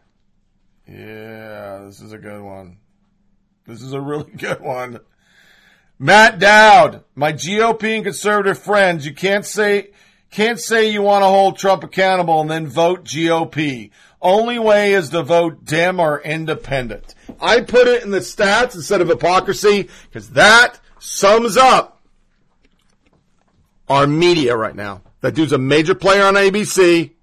Snuffburger and company are always spinning for Hillary. That's a fucking journalist, pundit, whatever, on a major news network.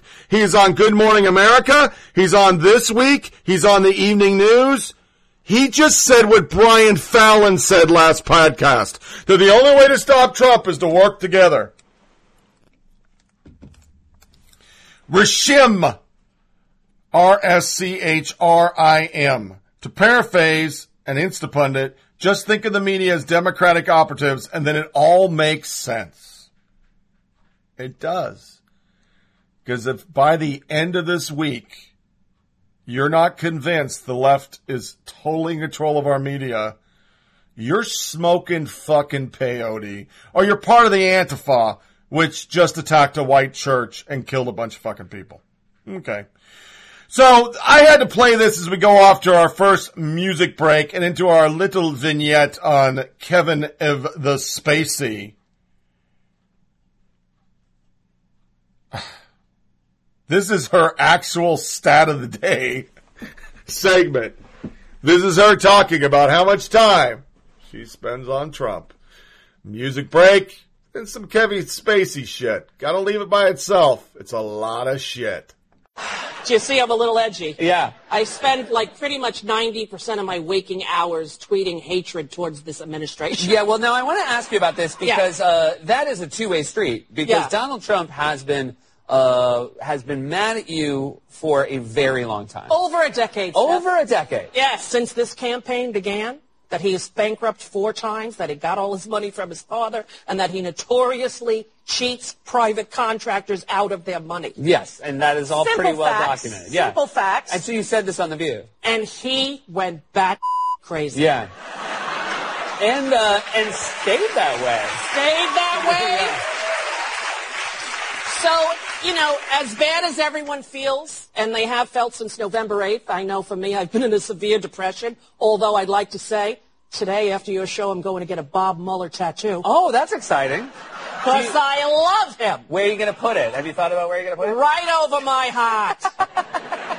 I'm so in love with Bob Mueller. I want to get posters. I want to meet him. Yeah. I just think he is it. He doesn't. I'm not. I don't want to judge Bob Mueller. He looks like a very severe man. Like You think? Yeah. He looks to me like Superman. Like Captain America, like justice has finally arrived back on our shores, and we are going to right ourselves again. Is that too much? I will say that if Trump gets indicted, it would be really great if Mueller let you serve the papers. I feel like I have put in that request by tweet the day after the election. Do you think it's going to be okay for me to be there? Or what if he wins? She's like, Rosie, you really have to start working on your negative loop in your brain. He is not going to win. Every smart person knows he is not going to win. That night, I was like, listen, you wench. I am here and I have no Xanax! Mommy's better since Bob Mueller last Friday. I love you, Bob. Keep doing what you do.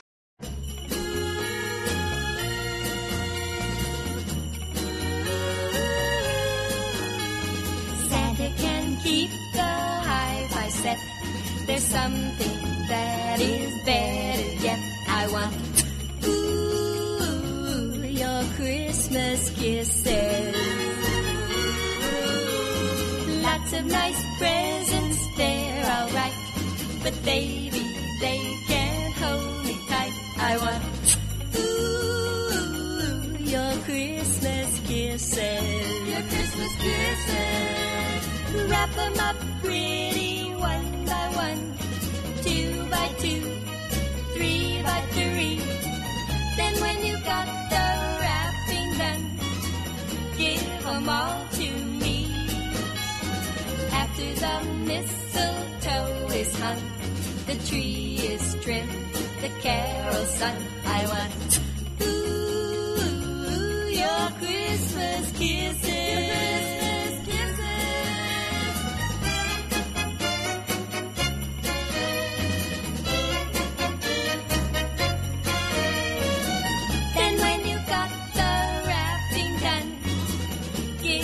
All to me.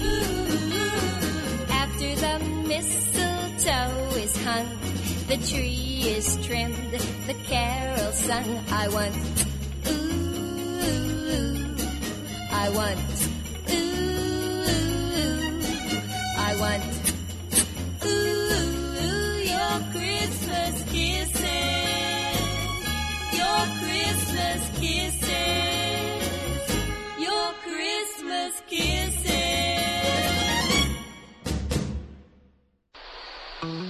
Time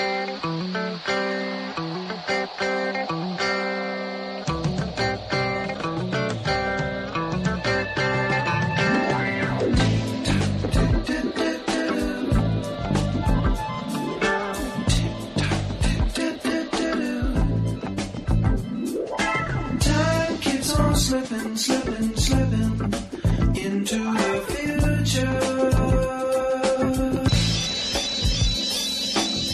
Poking at the media bubble, one podcast at a time. Here's Tony Reed. Time keeps on slipping, slipping, slipping into the future.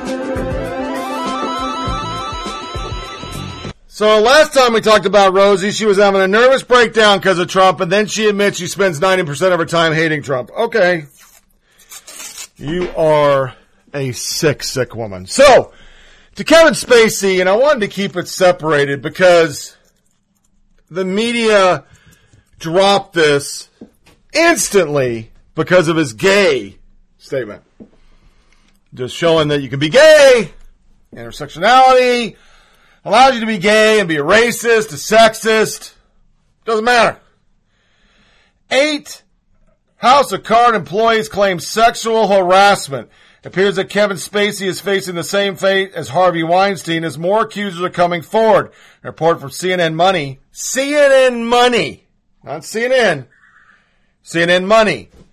8, that's where they put the shit they don't want anybody able to read because it's going to hurt the left. Money's got to be straight up. 8 employees are now suspended Netflix drama House of Cards have accused them of wrongdoing. One of them, a former production assistant, claims that Spacey assaulted him. I guess he took the gay thing seriously. The low-level staff will recall being assigned to pick Spacey up for an on-location shoot outside of Baltimore. As they approached the set, Spacey, while behind the wheel, put his hands down the production assistant's pants. I was in a state of shock. He was a man in a very proud position in the show, and I was someone very low on the totem pole in the food chain. Once they arrived, he escorted Spacey to his trailer with his belongings. In the trailer, the production assistant alleged that Spacey cornered him and blocked him. I told him, I don't think I'm okay with this. I don't think I'm comfortable with this. That's when the actor became visibly flustered, fled the trailer, got in his car, and left for the remainder of the day, according to production assistant. Others told CNN the set was toxic. He would put his hands on me in weird ways. Another male said he would come in and massage my shoulders from behind, put his hands around me or touch my stomach, sometimes in weird ways that is in normal everyday conversation would be inappropriate. According to statement Netflix, only one incident was reported in 5 years. Netflix was just made aware of one incident 5 years ago that we resolved instantly. So this article shows me they didn't kill House of Cards to do the right thing. They did it because they covered it up. And now they're worried they're going to get Weinstein companied and have to disband their shit because basically what they did, just like the Weinstein company, is big stars can sling dick on anybody. Grab them by the cock. Spacey, literally was after Trump for locker room talk that isn't based on truth. Nobody knows if it's true. It's horrible. But he was all over that shit. But Spacey was actually grabbing him by the cock. So, okay, I got it. Another article, House of Cards employee alleged sexual harassment assault by Kevin Spacey. This was carried by a bunch of people. The new accusation followed an explosive article published less than a week ago by BuzzFeed in which actor Andy Rapp said Spacey made sexual advances in 1985 when he was 14. They talk about his little thing. They talk about Rapp.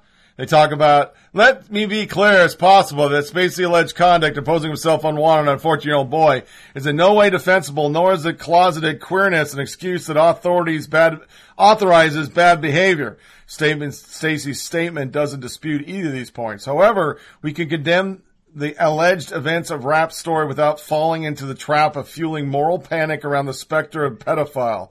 And in its pitchfork and torches response, that's exactly what the gay community is doing.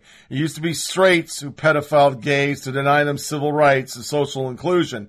Now we apparently pedophile our own for moral purification and self-satisfaction. Really? That is Joseph Fischel, Yale Associate Professor of Women's Gender and Sexual Studies. The real outrage in the wake of species scandals, the unfair rap that grown men who lust after endless boys are getting. Slate gave this person an article basically saying it's okay to be a pedophile. Oh, there's more, boys and girls. There's more articles out there where the left is saying it's okay. There's nothing wrong with that. They're all in on Game of Thrones, my friends. All in. They think it's okie fucking dokie. British police investigate claims actor 23 woke up to star performing a sex act on him. He was giving him a blowjob while he was sleeping. Yeah. Why is this not in the media? Full another article. How calling Kevin Spacey a pedophile hurts the gay community. This is an angle they're taking. And thus, my second point, gay pundits' overblown protests to discuss as Spacey support the very structure of pedophile sex panic, the hyperventilating reduction of queerness to child abuse, and they're trying to fend off. To be clear, under no clinical diagnostics I know of does a drunken, aggressive, and deeply stupid past of a teenager qualify as pedophilia. Indeed, one working definition of pedophilia is ongoing sexual attraction to prepubertal children who are generally under the age of 13.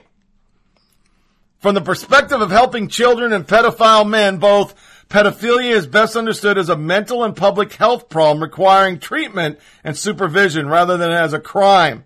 As a technical matter, there is no crime of pedophilia, which is a structure of desire. There are crimes of child molestation. That's an article. Jeff B. Black is back. Hottest Slate take yet. Stop calling Kevin Spacey a pedophile for sexually assaulting a 14-year-old that only counts if they're 13. Yeah. The implications of this are wow. This is among the greatest takes that I've ever seen. That's an angle the left is doing. So when they're not saying Ali Akbar is beautiful, the NRA is to be blamed for an Antifa guy shooting some people in a church in the South, are really hoping all the hopes that they can pin Vegas on the NRA, conservatives, or whatever. They're saying it's okie dokie to be a pedophile. And when they're not wanting to do that, where the fuck did I get this? I got this fucking shit. I'm not going to read it. But I got this from Glamour magazine. Wait. It's hard for me to read this. This is what it's like to fall in love with your brother. This was released this week. This is in a dated article. Defying laws and social taboos, one couple shared their undeniable connection. Until she was 40, Melissa thought she was an only child. For the first decade of her life, she grew up happily in a suburban upper middle class, blah, blah, blah, blah, blah. Had a great caretaker. Then she met her brother, and it was all good. In 2015, a Facebook friend request came from Chris, a man she didn't know, and her world shifted drastically. When I messaged to ask how I knew him, he said, if I really told you, you wouldn't believe it. I pushed and he said, your dad was not your dad. Your mom lied to you your whole life about who your father was. Chris claimed to be the stepson of Melissa's real biological father. She met Chris, and she fell in love with her stepbrother. And this article goes on to say, this is okay. The last taboo. On the way home, Melissa called a friend to explain what happened. The friend immediately inundated her with articles on GSA. Felt a little bit better seeing that this is out there, and I wasn't crazy. It's okay to fuck a distant relative. Turning their lives upside down. 2 weeks after they met, Brian left his wife Melissa wasn't the reason I left, but she was the catalyst. My marriage has been over for a while. I just didn't know it. And he started fucking his sister. Foundation of romance is another headline. I'm not making this up! Science support that. By virtue of sharing genes, they also share a lot of predilections, more so than two people plucked at random, said Lieberman, who has extensively researched the role of kinship in sexuality. Genes tend to shape our preferences for kinds of food, music, sleeping patterns, even exercise, and love. What? That's an article. So, as I start to read the rest of this, I want that as the catalyst. Pedophilia is okay to the left. Fucking your sister or your brother, okay. HuffPost. Corey Feldman says actor John Grissom molested him. Corey Feldman, important update. The man who molested me isn't spelled John, it's spelled Jon. John C., please stop harassing the wrong man. Because the rest of the world is getting all up on it. David Brooks on ABC. A journalist. In this room, sex is gold nugget, a pleasure like any other pleasure, except maybe it's better and the desire for it stronger. If you're a straight woman, are the people who can give you this pleasure. When you go to college party or club, you're on the prowl for a woman who wants to share this pleasure with you. Most pop songs are about this kind of conquest. Girl, I want your body. David Brooks is writing about humans like an alien observing our culture for the very first time. Girl, I want your body. I will never ever forget that he wrote those words. Major New York Times journalist. Rest of the world, thousands signed petition to keep Casey Affleck from presenting at the Oscars because he's another one. So, I had to separate that into a vignette because I want you to understand what the fuck's going on. Christianity's evil. Wanting a straight relationship, evil. Being a cis-normative woman, evil. Being a white man, evil. Being a part of the NRA, evil. Being a terrorist, okay. Saying Ali Akbar, okay. Being a Antifa member, okay. Fucking your sister, okay. Fucking a 14-year-old boy, not pedophilia. Are you tracking? Because I just want to make sure you're tracking. That's Kevin Spacey. Say you're gay, people will defend you when you molest 14-year-old boys. Say you're gay, people will defend you when you're running a hostile work environment, grabbing people by the dick, literally. But be Donald Trump and say it to some dude in a bus trying to impress him that you don't even know it's fucking true. I grab him by the pussy. You're a piece of shit. Are you picking up what I'm putting down? I know you would. The news. Social media nuggets. Stop. Now it's time for news and social media nuggets. The crazy stuff that makes your host lose his mind.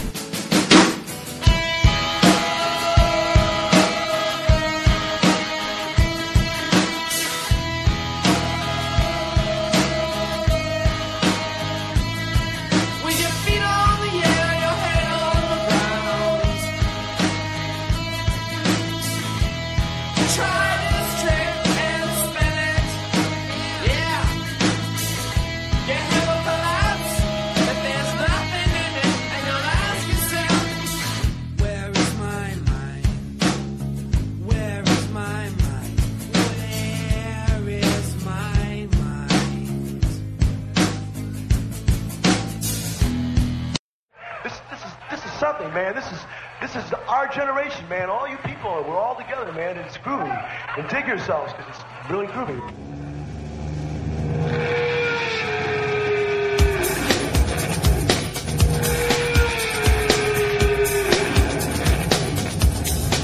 It's a whole new ball game on campus these days, and they call it PC. PC? Politically correct. And it's not just politics, it's everything. It's what you eat, it's what you wear, and it's what you say. If you don't watch yourself, you can get in a buttload of trouble. For instance, see these girls? Yeah. No, you don't. Those are women. You call them girls, and they'll pop your figs. Save the whales. Gays in the military now. Military corner without sound effects because it's I can't. This is too serious. I'll start with J.R. Saltzman. The Army values are loyalty, duty, respect, selfless service, honor, integrity, and personal courage. Bergdahl failed on all counts. There are soldiers who receive far stiffer sentences for far lesser crimes. This is a travesty. It's a failure to hold Bergdahl accountable.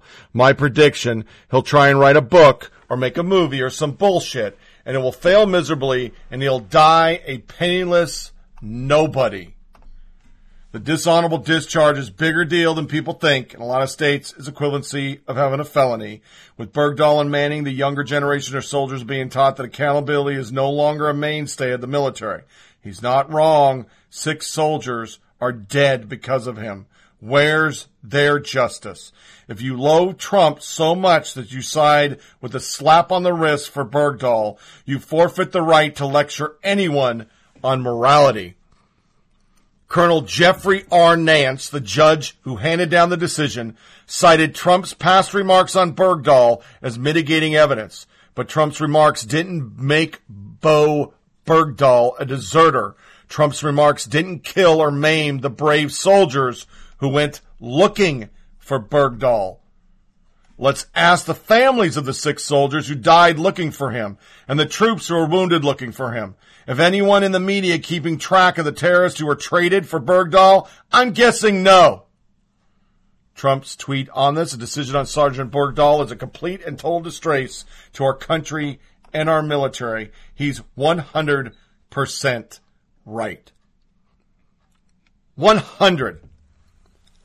Article on it, President Trump's harsh criticism of Sergeant Bo Bergdahl, who walked off his army post in Afghanistan in 2009 and was captured by the Taliban, will weigh in favor of a lighter sentence for the sergeant. The judge, I will consider the president's comments on mitigating evidence as I arrive on an appropriate sentence, said Colonel Jeffrey R. Nance. Great, so Bergdahl walked because the military judge wanted to scold the president. What, ABC News jerking off to it happily? Because they don't give a fuck about the 6 people who died. They don't give a fuck that we traded a bunch of fucking terrible terrorists for a piece of shit deserter. They were in with Obama having that great Rose Garden ceremony. The brave and honorable fucking traitor. Just like, remember, Obama pardoned Manning. Because of intersectionality. Had Manning stayed a white male, he would still be in Leavenworth. But he chopped his cock off, so the left loves him now.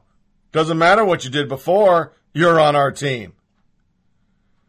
Here's their report. One of the mitigating factors of this sentence was disparaging comments made by Trump.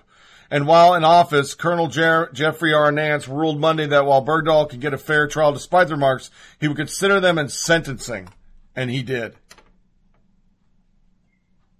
He said, as unlawful command influence, writing, the plain meaning of the president's words are to any reasonable hearer could be that in spite of knowing that he should not comment on the pending sentence in the case, he wanted to make sure that everyone remember that he really thinks what should happen to the accused. The judge's decision was blatantly political, the right says. In order to stick to the president, he chose to spit on the memories of the men who gave their lives looking for Bergdahl. Breaking. Alex Horton, dishonorably discharged, reduced rank of private, but no jail time for abandoning his post in Afghanistan in 2009. Bergdahl will also forfeit $10K. His discharge means he won't have VA health care benefits unless General Robert Abrahams overturns the decision. Awful, inadequate, appalling. What the hell? Is what Katie Pavlich said. This judge should be kicked out of the military. He should be dishonorably discharged himself. What he did was a travesty as a military judge. He allowed his politics to overtake his justice. Politics. Not only did his politics overtake it, he inherently believed that the commissioned and non-commissioned officers overseeing this would be blemished by what the president said.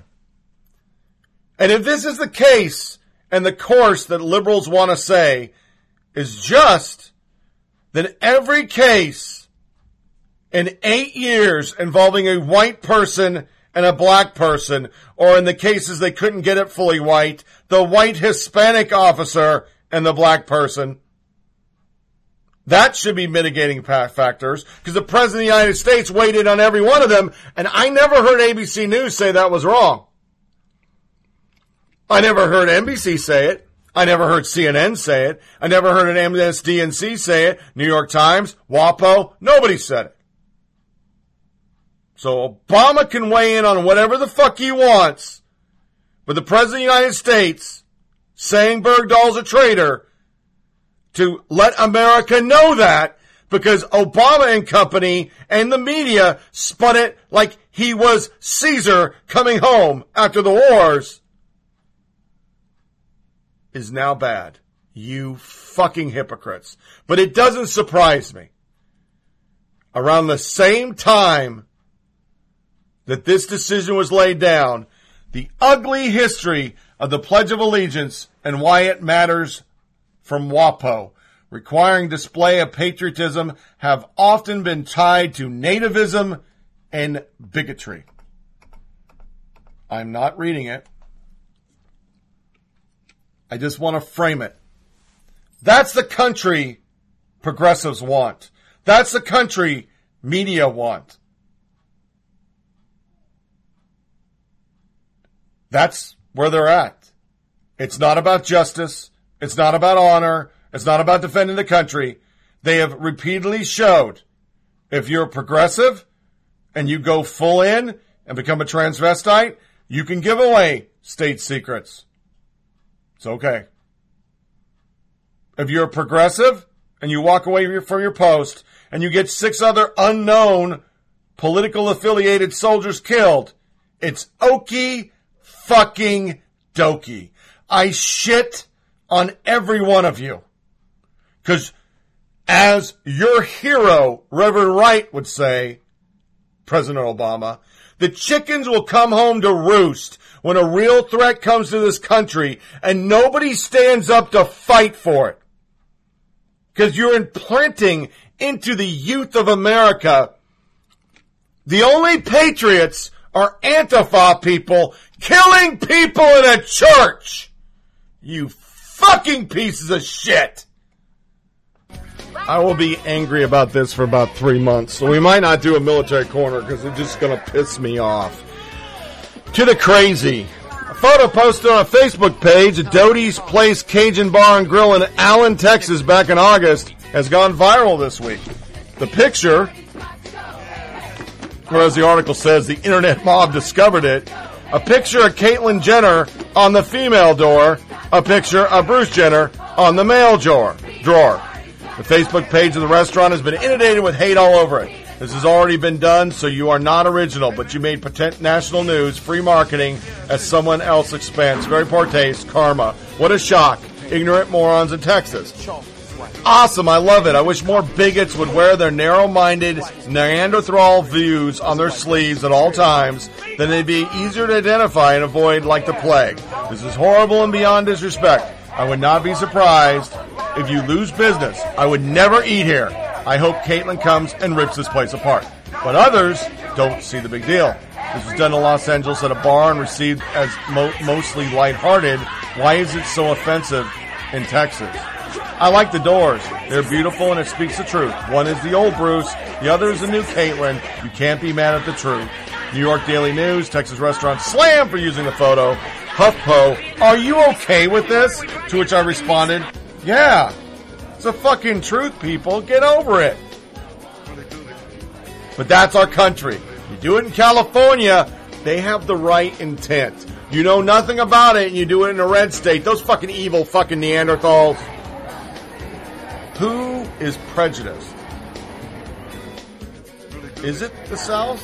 Is it Texas? Is it the Midwest? Methinks not.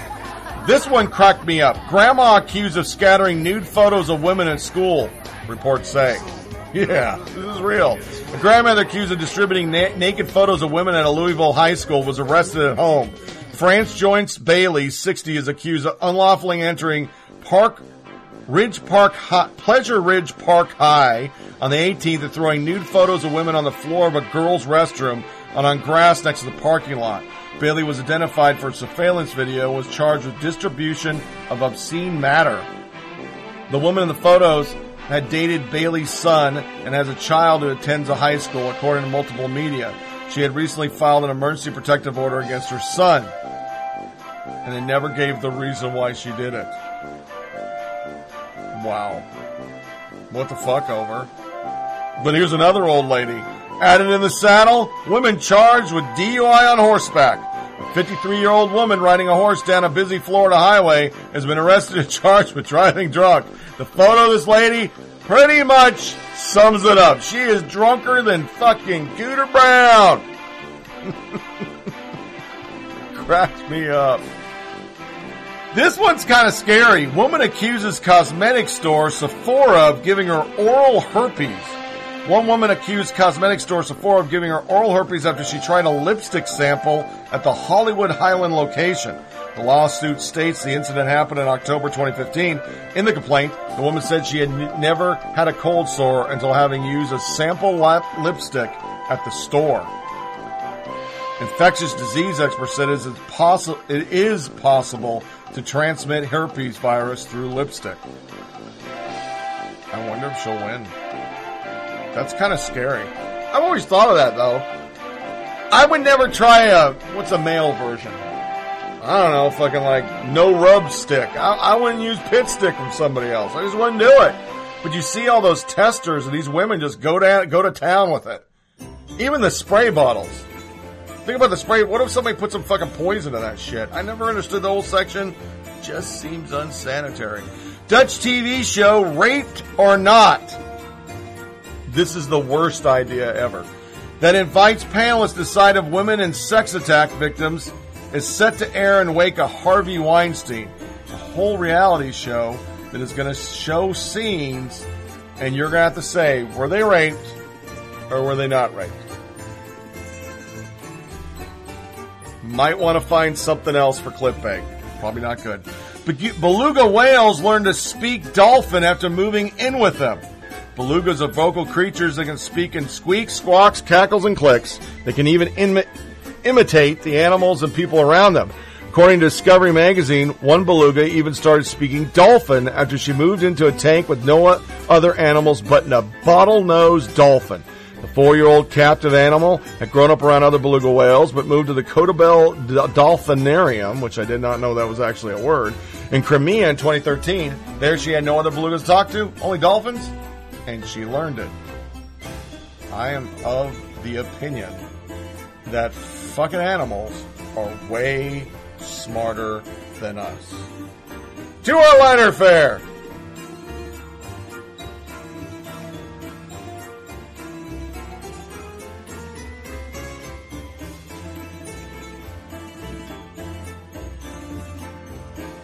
That's how fucked up the news is. That's the best I could come up with. All the college crazy was repetitive, so excuse the short 5 minutes of levity.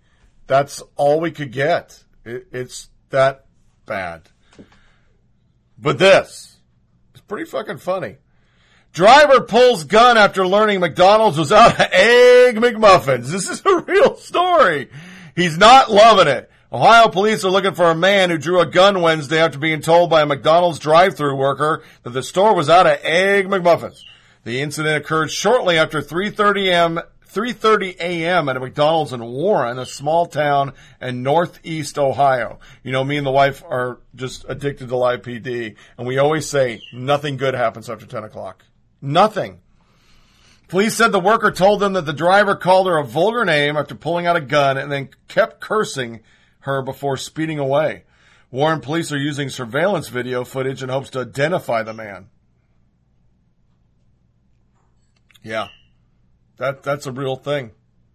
That's a real thing. Just freaking going batshit fucking crazy over an egg McMuffin. Where is your life turned so bad that that's something that you do? Bitch better have my McMuffin and pull out a gun.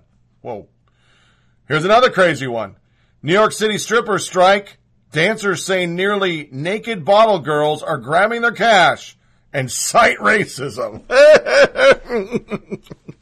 It was a slow night last winter inside a strip club in Long Island City in Queens. Only a smattering of customers were still inside the club. One of them was throwing cash, hundreds of dollars, toward a dancer calling herself Panama as she performed on stage. Once the man stopped, she thanked him and started gathering her earned cash with the help of another dancer.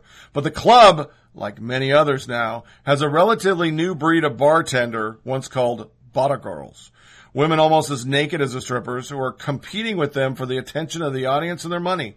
They're not your grandfather's or even your father's bartender. Like the strippers, they're not employees of the club, but private contractors. But they have mastered social media using Instagram to build followings of men in the hope that these men will follow them into clubs. And in those clubs, they have the same goals as the strippers. They want to make it rain cash. Just as Panama said she was picking up her money, one of these bartenders also started to gather the cash for herself. When Panama tried to retrieve money from the bartender, a female bouncer picked up Panama and tried to restrain her. And she struggled to break free in her spiked heels. She twisted her ankle, she told Washington Post. Washington Post will not go through Uranium One, but they're on this bad boy. Like freaking white on rice and a paper plate in a snowstorm. One of the club's co-owner, who Panama has known for years, intervened, siding with the bartender. Once Panama got upstairs, management handed her a little bucket containing $200. Panama said she was distraught. It was her son's birthday, and she planned on using the extra $600 for his party. The next day, I had a swollen ankle during my son's birthday, and all I could think about was how I got treated, Panama told Washington Post. When I went back to the club, they said they looked at the cameras and said it was my money, but there was nothing they could do about it. Panama is a stage name, and she declined to provide her real name. She is for real, though, said Monty Marie, the owner of a New York dance studio where many dancers train called Poetic Justice. And she says, so are their mounting grievances, so much so that some of them have declared a strike. It's unclear how many dancers are participating and what the impact of clubs have been. The strike is about a week old. It's a new day, wrote DJ Slay, a well-known hip-hop disc jockey. There's always been racism in the strip club business, he agreed, but we all have to face the fact that it's a new day. It's a time where bartenders were only allowed to serve drinks and didn't wear the same attire as the dancers. The ladies did not change that rule, he wrote. The clubs did, and social media made some promoters, not all, will use popular ladies who have never bartended in their life to bartend in the events. IG celebrities to make their fans come out on their nights. Personally, I feel they should drop both titles, strippers and bartender, because it's all the same shit now. This is a full-blown article in WAPO that goes on for way more many pages than you'll ever find on Uranium One, on Antifa beating fucking people up, or any of the other shit. So I hate to put it in a lighter fare because it's funny, and then break some fucking facts on your ass. Our last one we're going to close with, humans love dogs more than other people, study finds. Two major studies show that mankind has more empathy for pooches in dire circumstances than suffering people, according to a report in Times of London. The UK medical research charity staged 2 phony donation campaigns, one for a dog and the other featuring a man. Of course, the pooch drew more contribution. Would you give £5 to save Harrison from a slow, painful death? The separate ad said, featuring a canine and a human Harrison. Then a Northeastern University study showed that only a baby human could compete with a man's best friend. Students were shown fake newspaper clippings about a baseball bat attacked on a puppy, an adult dog, a year-old infant, and a 30-year-old goat. They were asked questions to gauge their empathy, and the adult finished last in sympathy. Respondents were significantly less distressed when adult humans were victimized, in comparison with human babies, puppies, and adult dogs, according to Northeastern research. Only relative to the infant victims did the adult dog receive lower scores of empathy. And I thought that's pretty spot on. I mean, if you really look at it. In my family, because we are very big dog people, so much so that I am going to give up all my man cards, and I don't really care. People think bad of me, and I'll be wearing a shirt with my wife a week from now that has Santa being pulled by a sleigh full of huskies. I'm going to wear that shirt. I have no shame in my game because I love animals. And I think we all do. But getting back to my point before I got off on a stupid shirt tangent, the fact of the matter is, if we pull up next to somebody bumming cash on a fucking highway, we never give money. Usually some guy says he's a vet and you know for fucking sure he never was a vet. But I don't know how many times we dropped off bags of dog food for a poor fucking dog that's got struck to the sorry sack of shit that don't want to get a job. I don't know how many times we've done it. How many times we've donated to shelters. Wolf Haven. We donated to that for years. Almost a decade. But I think at the end of the day, dogs don't fuck you like humans. And in this world we're in right now, it's hard to have friends, folks. Very few friends stand by you. At the end of the day, your dog will stand by you. So that wraps up another episode of Flyover Politic Podcast. Please feel free to share this with your family and friends. Send emails with comments to foppodcast@gmail.com, foppodcast@gmail.com. Get the show on SoundCloud, Podcast Addict, TuneIn Radio, Google Play, iTunes, Blueberry, and Stitcher. Remember, check out the Flyover Politic webpage at foppodcast.com, foppodcast.com. It's a theme. To see links to feeds for the show, links to our Facebook page, and to email us, there you'll also see a link to every episode on the episode release page and my blog on the blog page. The next podcast will be the 10th of November, year of our Lord 2017. Going to have the day off, and I figure I'll do a short little podcast, hopefully a little more positive than this, kind of wrap up Texas and see if we got any information on that. I apologize for the cynical approach to a lot of this. Try as much as possible not to be a Rush Limbaugh-esque type person, but this has been a tough week as an American to sit and look at our country. And if you're politically active and you're on Twitter and you're reading this stuff, a lot of hypocrisy right now. I think the most important thing for Americans during time like this is not to hate their fellow Americans. I broke that rule today with a couple of my statements because I am starting to hate a sect of Americans that seem all they can do is hate on everybody that isn't like them, don't think like them, or don't believe like them. Regardless of where we go down, which trail we take politically, the fact of the matter is, Texas is a horrible crime.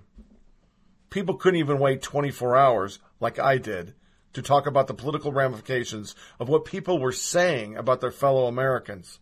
The NRA, Smith & Wesson, Antifa, didn't make that person pick up the gun. They did it. And yes, I may be hypocritical when I talk about ISIS, but once again, the problem we're having, and we don't want to go to the root cause, it isn't organizations. It's the rhetoric, folks. If we keep going down the road where rhetoric is, you must hurt other people, attack them. It's so dire America's going to fall apart because of Donald Trump. We're going to keep piling up bodies. And if we don't start looking at our immigration policies and stopping people that shouldn't be in this country in here, we're going to keep piling up bodies like New York City. It's going to happen. So as people go off half-cocked talking about how I can get political points on the next person, we need to look at the root cause. Ideologies. Anti-American leftist ideologies. Anti-American conservative ideologies like Dylan Roof and the racists in Charlottesville. Anti-American Islamist ideologies. You can ban every gun on the planet. people that want to hurt people are still going to fucking find a way to do it. The dude used a goddamn van to do most of his damage, not a gun. And we need to fix that. Simultaneously, you and yours need to protect yourself. I think it's the time in America we're starting to get to the tipping point as these start piling up more and more. You just can't go around with your head up your ass. You need to pay attention to your surroundings. You need to make sure if you're going to large groups, there are adequate security measures. And you need to cherish your family members that are around you. I know right now my wife is on the road. I'm nervous as shit because it's a dangerous time. I didn't say it in here, but there was a call to action on the 4th. Refuse fascism, Antifa, everybody. It fizzled. There weren't huge protests like they wanted. But these call to actions are getting worse and worse. And unfortunately, if you don't live in the right state or you come across looking the wrong way, you and yours could get in a lot of trouble. You could get hurt. So be safe out there. Until we can unfuck this country and get people to shut the fuck up, it's a dangerous time. I'm not trying to be an alarmist. I'm just stating the facts. So cherish your family. Get off your damn devices. Spend time with them. Because this is a short ride. It's becoming a very short, fucked up ride. You need to enjoy the good things. So I apologize for a very negative podcast. I'll try to do better next time. But as always, take care, my friends, and thanks for listening. Let the bodies hit the floor. Let the bodies hit the floor. Let the bodies hit the floor.